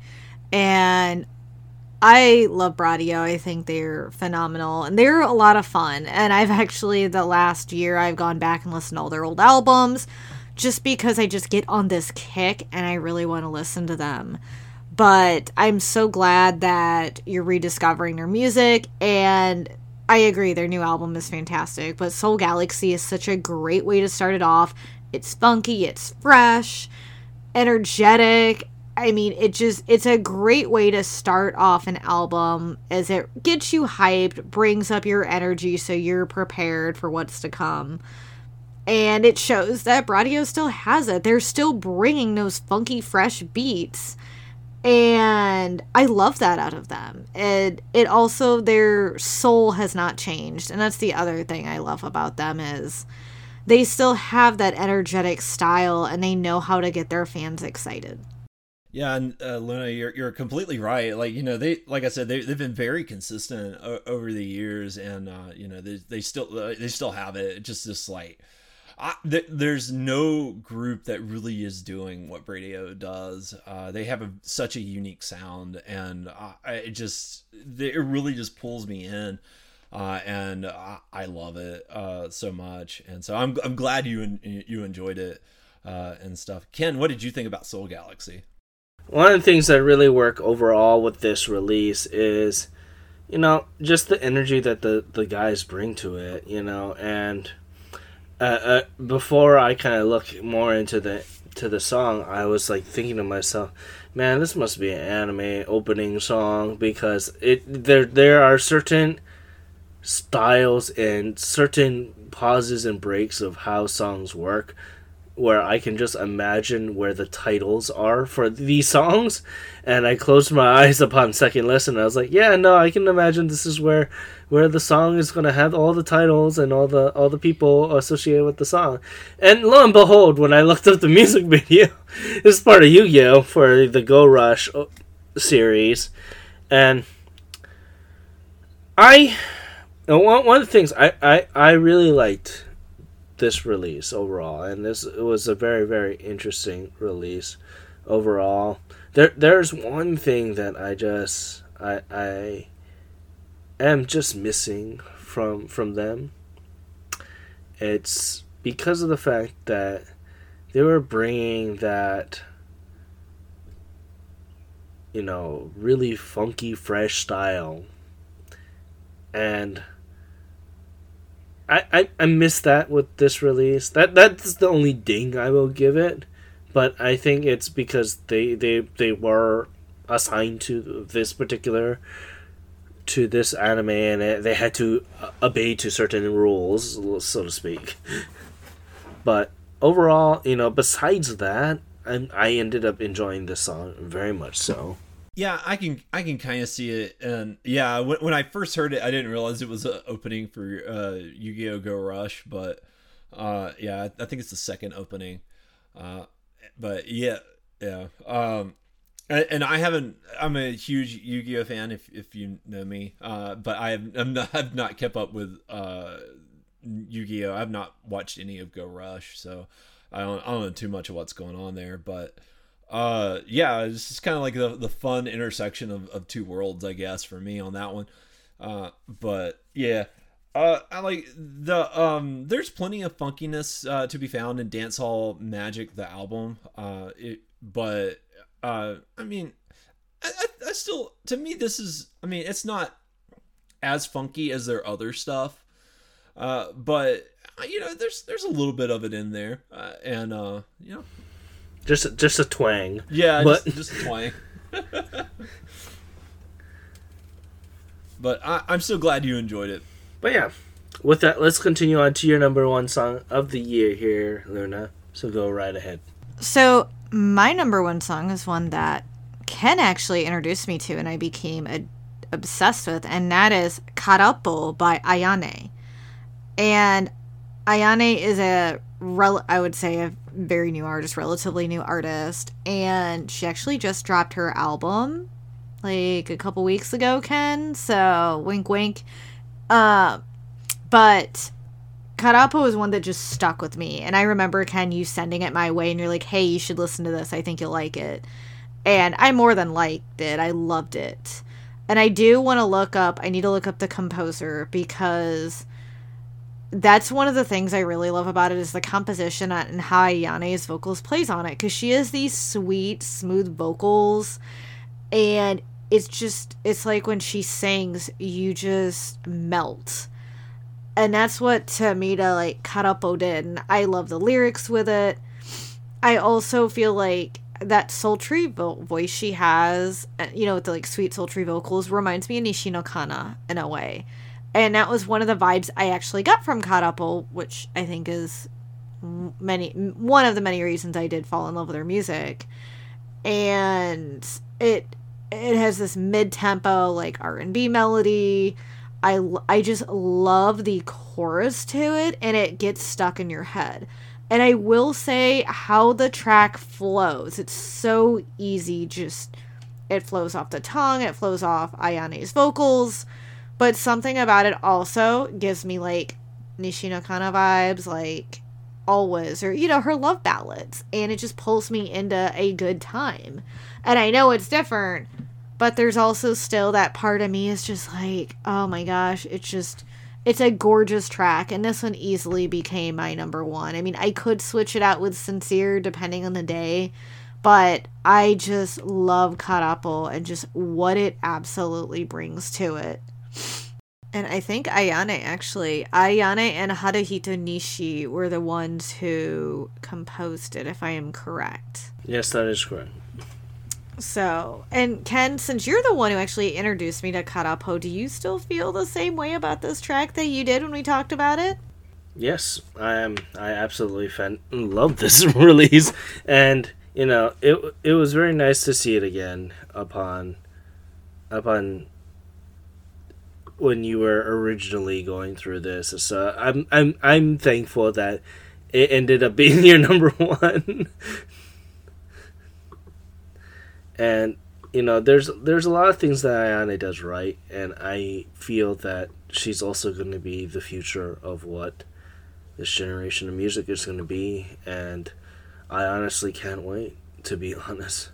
Yeah, no, I hadn't really heard of Karapo until Luna had submitted her list for her songs for the year. So I was very interested to see, what would wind up as her number one track, and was really surprised. I really like this. I think Ayane's vocals in this is really good. It really stands out in a very special way. The composition is really good too, and they really work good together. The composition and the vocals really go hand in hand with this release, and I really enjoyed this release overall, and I can see why it's Luna's number one. I think this is a wonderful pick. Yeah, one of the things that I have to go back here with Haruhito Nishi here, and there's probably a reason why you ended up really liking her, or this release overall, and the composition. It's because he also works with Ely a lot. Yep, and I love Ely's composition. Ken, you know how much, like, I absolutely adore her music. And that explains it, and you can kind of hear that composition-wise. Yeah, so he did a majority of Palette with Ely.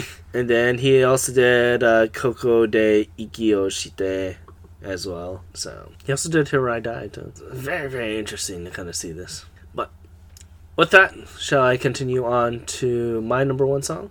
Absolutely. Yeah, so when I was thinking about my number one song, there was only one particular song that I had to think of, and that was "See You Again" by Syrup. And with everything that I personally went through this year, and there's only one song that could sum up, and it had to be "See You Again." You know, his Blue Blur EP was, just fantastic and was an instant ad. And to be honest, it was really difficult for me to not talk about this song on multiple times on my own could go, because it would just be in the rotation so often. And one of the things that I absolutely really love is the simplistic compositions that really highlights Syrup's vocals, and that's one of the major keys that made me fall in love with Syrup again. It along with the lyrics that really kind of gripped on me and resonated with me throughout the year. It's a very short song too, and it kind of makes you want you to go again and see him again. And it's one of the things that, while I wanted to have someone else and think of it overall, but there was no doubt in my mind upon first listen with Blue Blur, this was going to be my number one song for the year. Yeah, no, I can see why you picked this song. Syrup really kills it. If I had one ding in this song, is honestly, it's just gonna sound weird for me to say. It's, I guess, a good criticism, because it leaves you wanting more, kind of like what you were hinting at. But I really would have liked it to be about 30 seconds longer. Maybe it's just. I don't know, like it seems just a little short to me, and I would like just a little bit more longer song. It doesn't overstay its welcome it doesn't overstay its welcome at all. I really would have loved just a little longer track, but that's what the repeat button's for, isn't it? So no, this is a great release. I think the song composition in "See You Again" is really, really good, and Syrup really nails it. And so I'd actually hit the plus sign on his Blue Blur EP back when he released it, and man, it's been such a crazy year. I didn't go back and listen to it like I should have, and that's a blot on me, because Syrup is so good, and I can see why every year it's like he usually kind of makes it in your top 5, and always with great reason, because Syrup is fantastic.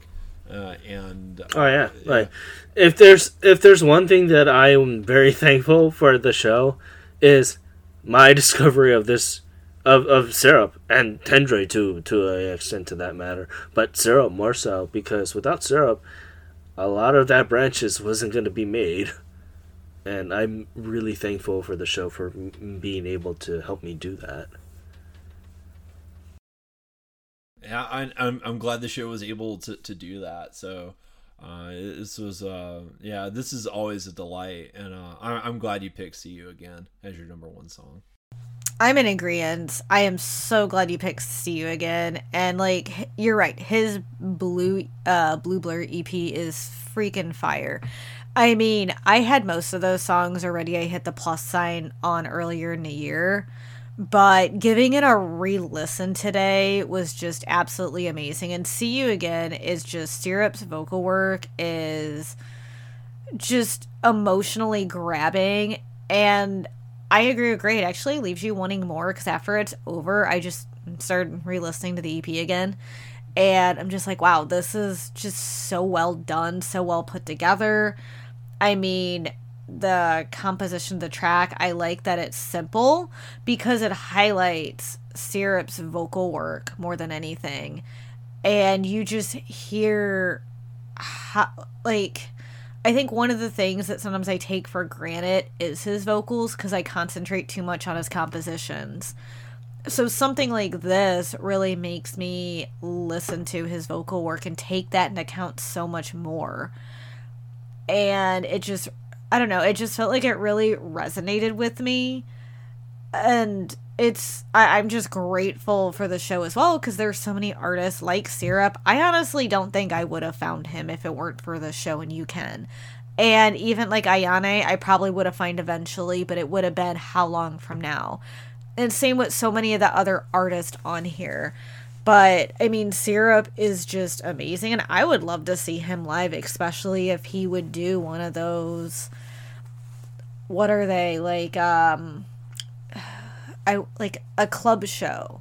Kind of like a music club show, because it would be nice to hear him sing a track like See You Again with just simplistic music, you know, just him and vocals and a few instruments. And I think See You Again would be one of those tracks that you hear live, I'm sure we'd have tears streaming down our face.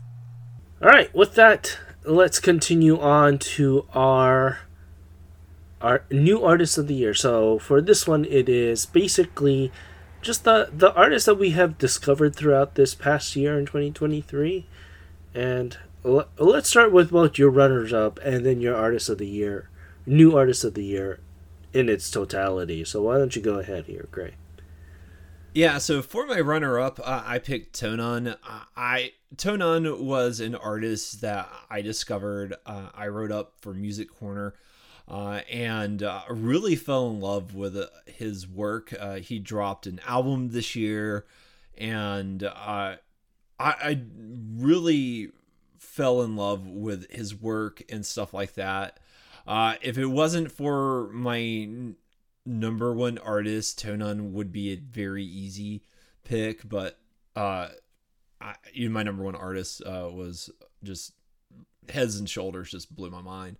But Tonan is fantastic. I love his work and his composition work, so I just felt like, definitely a good runner up.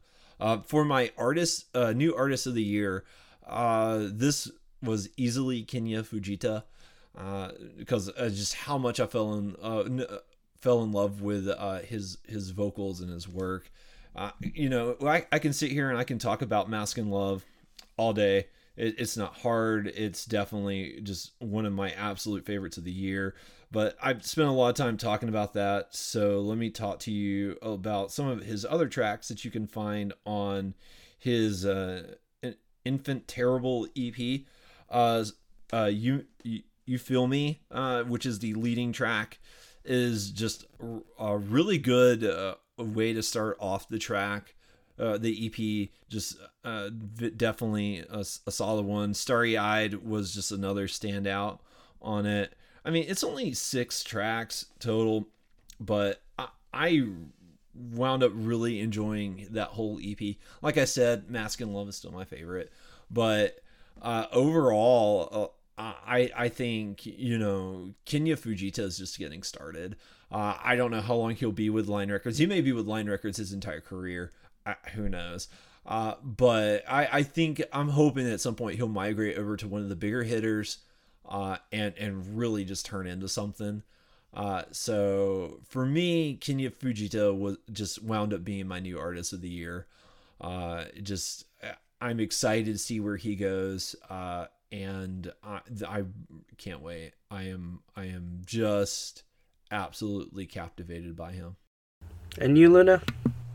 So mine was hard because there's so many new artists this year I discovered, and honestly, oh my god, I don't even know where to start that way, and I kind of regret not putting Ayane on here, but she's my number one, so can't say that. But one of my runners up, I'm only choosing one, is Lana, and she was an artist that I know, Gray, you had mentioned like one of her songs, and I didn't listen to it until it came up on a playlist of like new artists and new releases, and it was her track L7 Blues, and I'm just like, wow, this track is really good. So I was keeping an eye on her, and then she happened to be featured in the track with A-Witch called Bad Bitch Bigaku, and that really got me, okay, I really like her vocal part in this. This is awesome. I'm definitely going to keep track of her music, listen to her like Xmas With You single, which I really liked.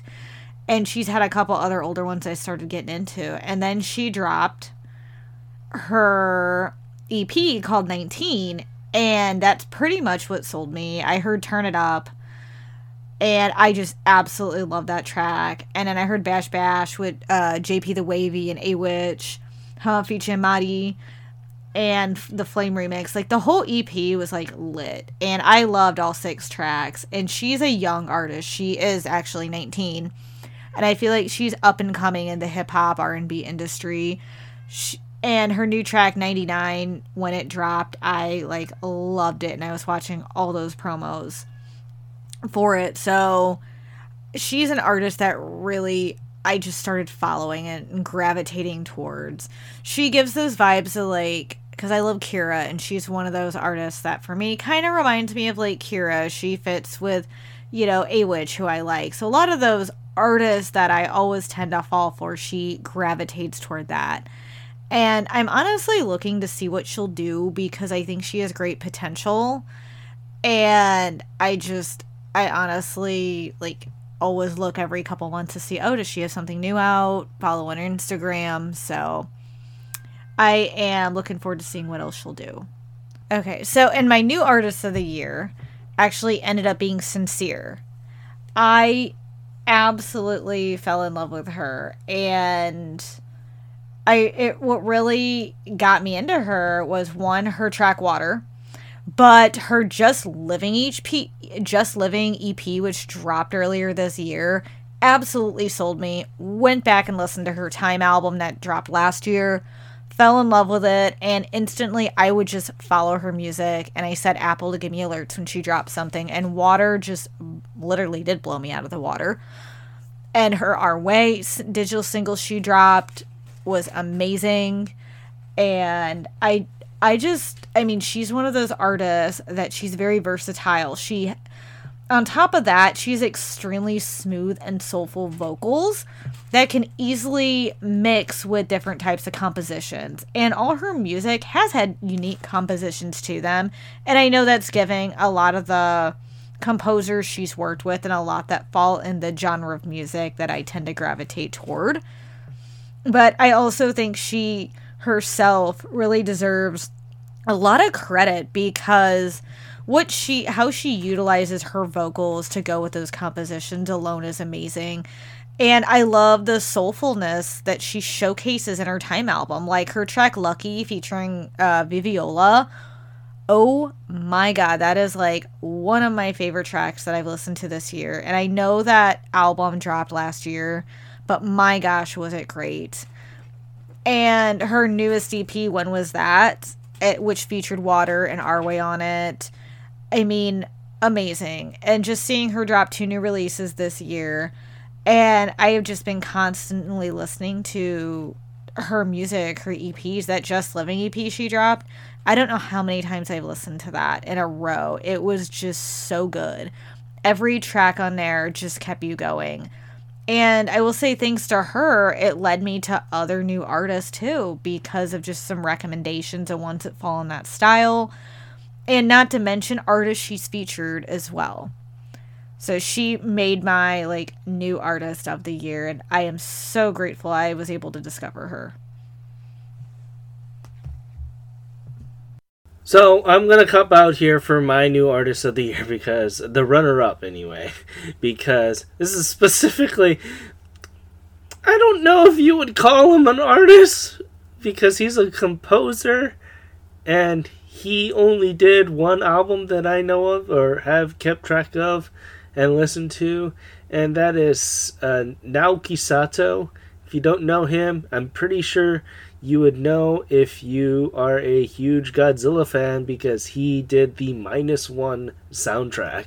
And I've talked about it on my own Gakugo for a bit, and my god, the version that he does for the Godzilla theme song, which is called Godzilla Suite, is absolutely fantastic. And Luna, I know you watched the movie. I'm not too sure if I don't think you had, Gray, but I know Luna, you had watched the movie, and you can probably appeal to this soundtrack being absolutely fantastic.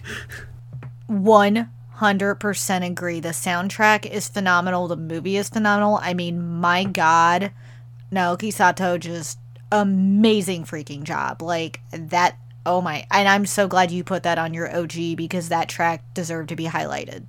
But yeah, no, just a minor thing, because I know that we usually do vocalists or artists that has vocals with them, but I just wanted to at least touch on Naoki Sato because the fact that they did such an amazing job with the Godzilla Minus One soundtrack, and I wouldn't be surprised if Minus One gets a sequel that they'll be doing that soundtrack as well, because it was just fantastic. But going on to my new artist of the year, I slightly talked about it when I was doing my honorable mentions and for my number 3 song of the year, and it would have to be Misamo. And, I know this is going to be a shocker for some people because, of my prior comments towards the genre that they are usually associated in the past. But if there's anything I've learned about 2023 is never say never. Cute CM Punk theme song right there. But I'll have to just say with this release, this Misamo, I've talked about that priorly. They are the Japanese subgroup of Twice. And they are going to be my newcomer of the year. And through them and Le Sserafim, which unfortunately I would have loved to have put on, but because we were exposed to them last year with the Kohaku, I had to, that really put me in my place of what I had to put with the genre here of our picks here. And it wasn't until their song Don't Touch Me or Do Not Touch Me is what I finally understand why people had fell in love with them. While I do hope that the other releases, that Misamo will have other releases come from the group in 2024, I can safely say, without Misamo and Le Sserafim, for that matter, my mind would not have been changed about this genre. And I have a lot of thankfulness for that. But yeah, with that, let's continue on to our Artist of the Year and our runner-ups. Let's start with you, Gray. Yeah, so for me, my runner-up for Artist of the Year was Vondi, because even though he didn't have anything that kind of made it in my top 5, and I didn't quite have an honorable mention by him, I have been listening to a lot of Vondi throughout the year. I've been definitely checking out his Replica album that just dropped. That thing is a behemoth, but there's a lot of good stuff on there, and I've really thought Vondi had a standout year overall, and I really enjoyed what he's been doing. So I'm still definitely keeping an eye on Vondi, and just really enjoying his stuff. I remember really enjoying his Zero single when that came out earlier in the year too. But Vondi is just a beast. I mean, he puts out so much stuff, and hopefully, with the release of the Replica album, it's like, I don't want him to go away for too long, because he's just such a great artist and composer. I really look forward to what he does next. But my Artist of the Year shouldn't be too surprising, because since they had their number 1, since their song was my number 1 pick of the year, and that was Bradio, because at the end of the day, Dancehall Magic is such a good album. It's just absolutely been my favorite album of the year. I've been listening to it mostly on repeat since it dropped. Songs like Dancehall Magic, which is the 3rd track on the album, is a really good. Catch a Vibe is one of my absolute favorite tracks of the year as well, and that one is just really good. But like I said, it's 10 tracks, but it's a solid 10 tracks, and I just have so much fun listening to Dancehall Magic, and I'll listen to Dancehall Magic and just turn around and listen to it again. And I thought, Bradio just had a standout year.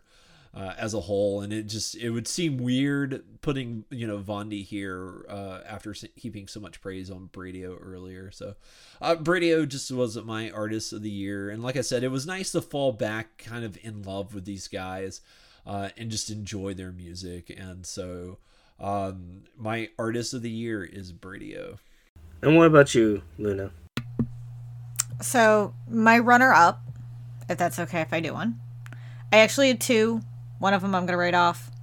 But Knock Vane was actually my runner-up. And despite them being a newer artist, they easily moved themselves into one of my artists of the year with them releasing their Knocked EP.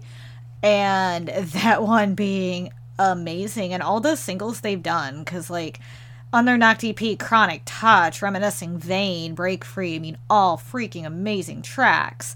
And then if you look at all the other digital singles they released, and Nightingale being their newest one, my God, that track is flipping amazing.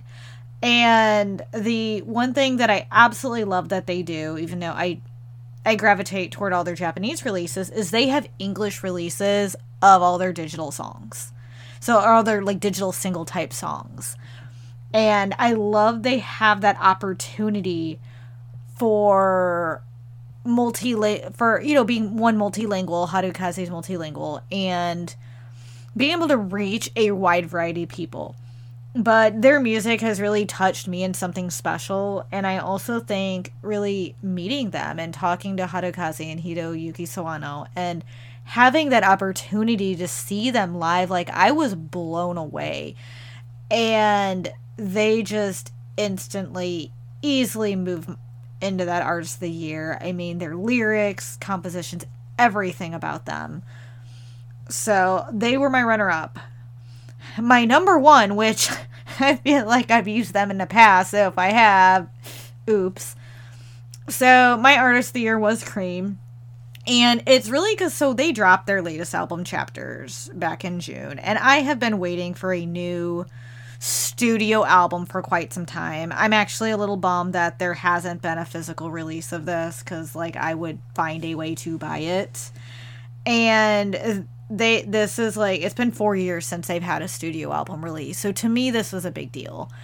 And not to mention like the tracks they released up to this. I mean, they released how many times Friday's Game Over, right, leading up to it. And I mean, Game Over was the one that just sold me, and I honestly really loved Fridays. I thought Fridays was also a great track, also had more of a chill vibe, and Stax was like more subdued again.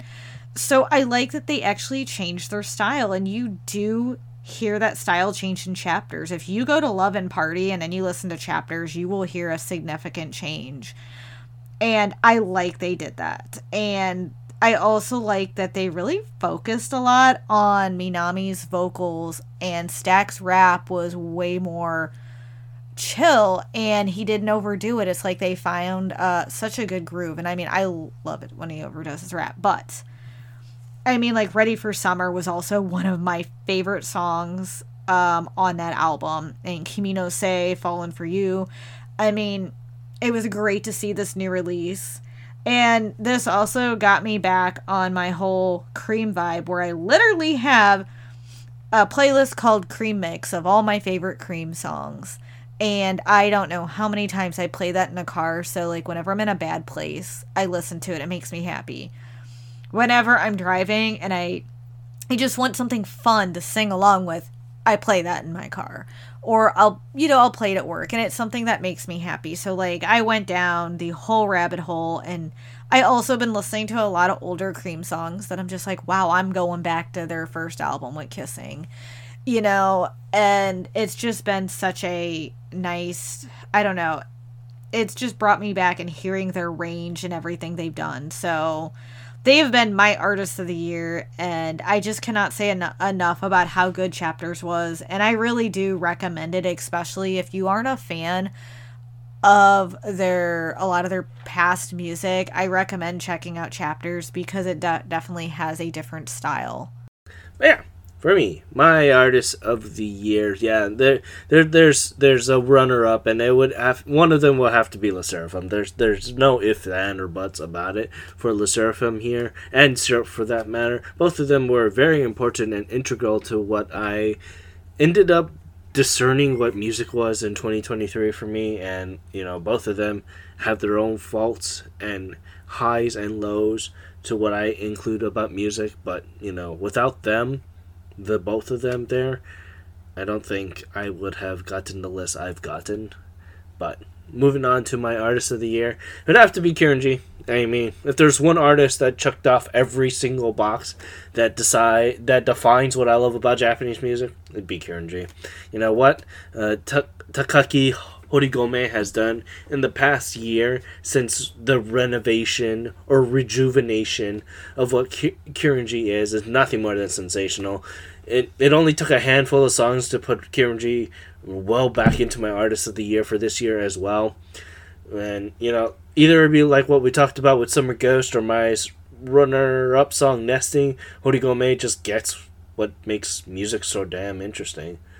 And while a lot of bands try to replicate that genre of music or that feel of olden style or nostalgic style, Horigome, what makes him so interesting is that he makes it sound natural and just doesn't sound like he's just making it to make it.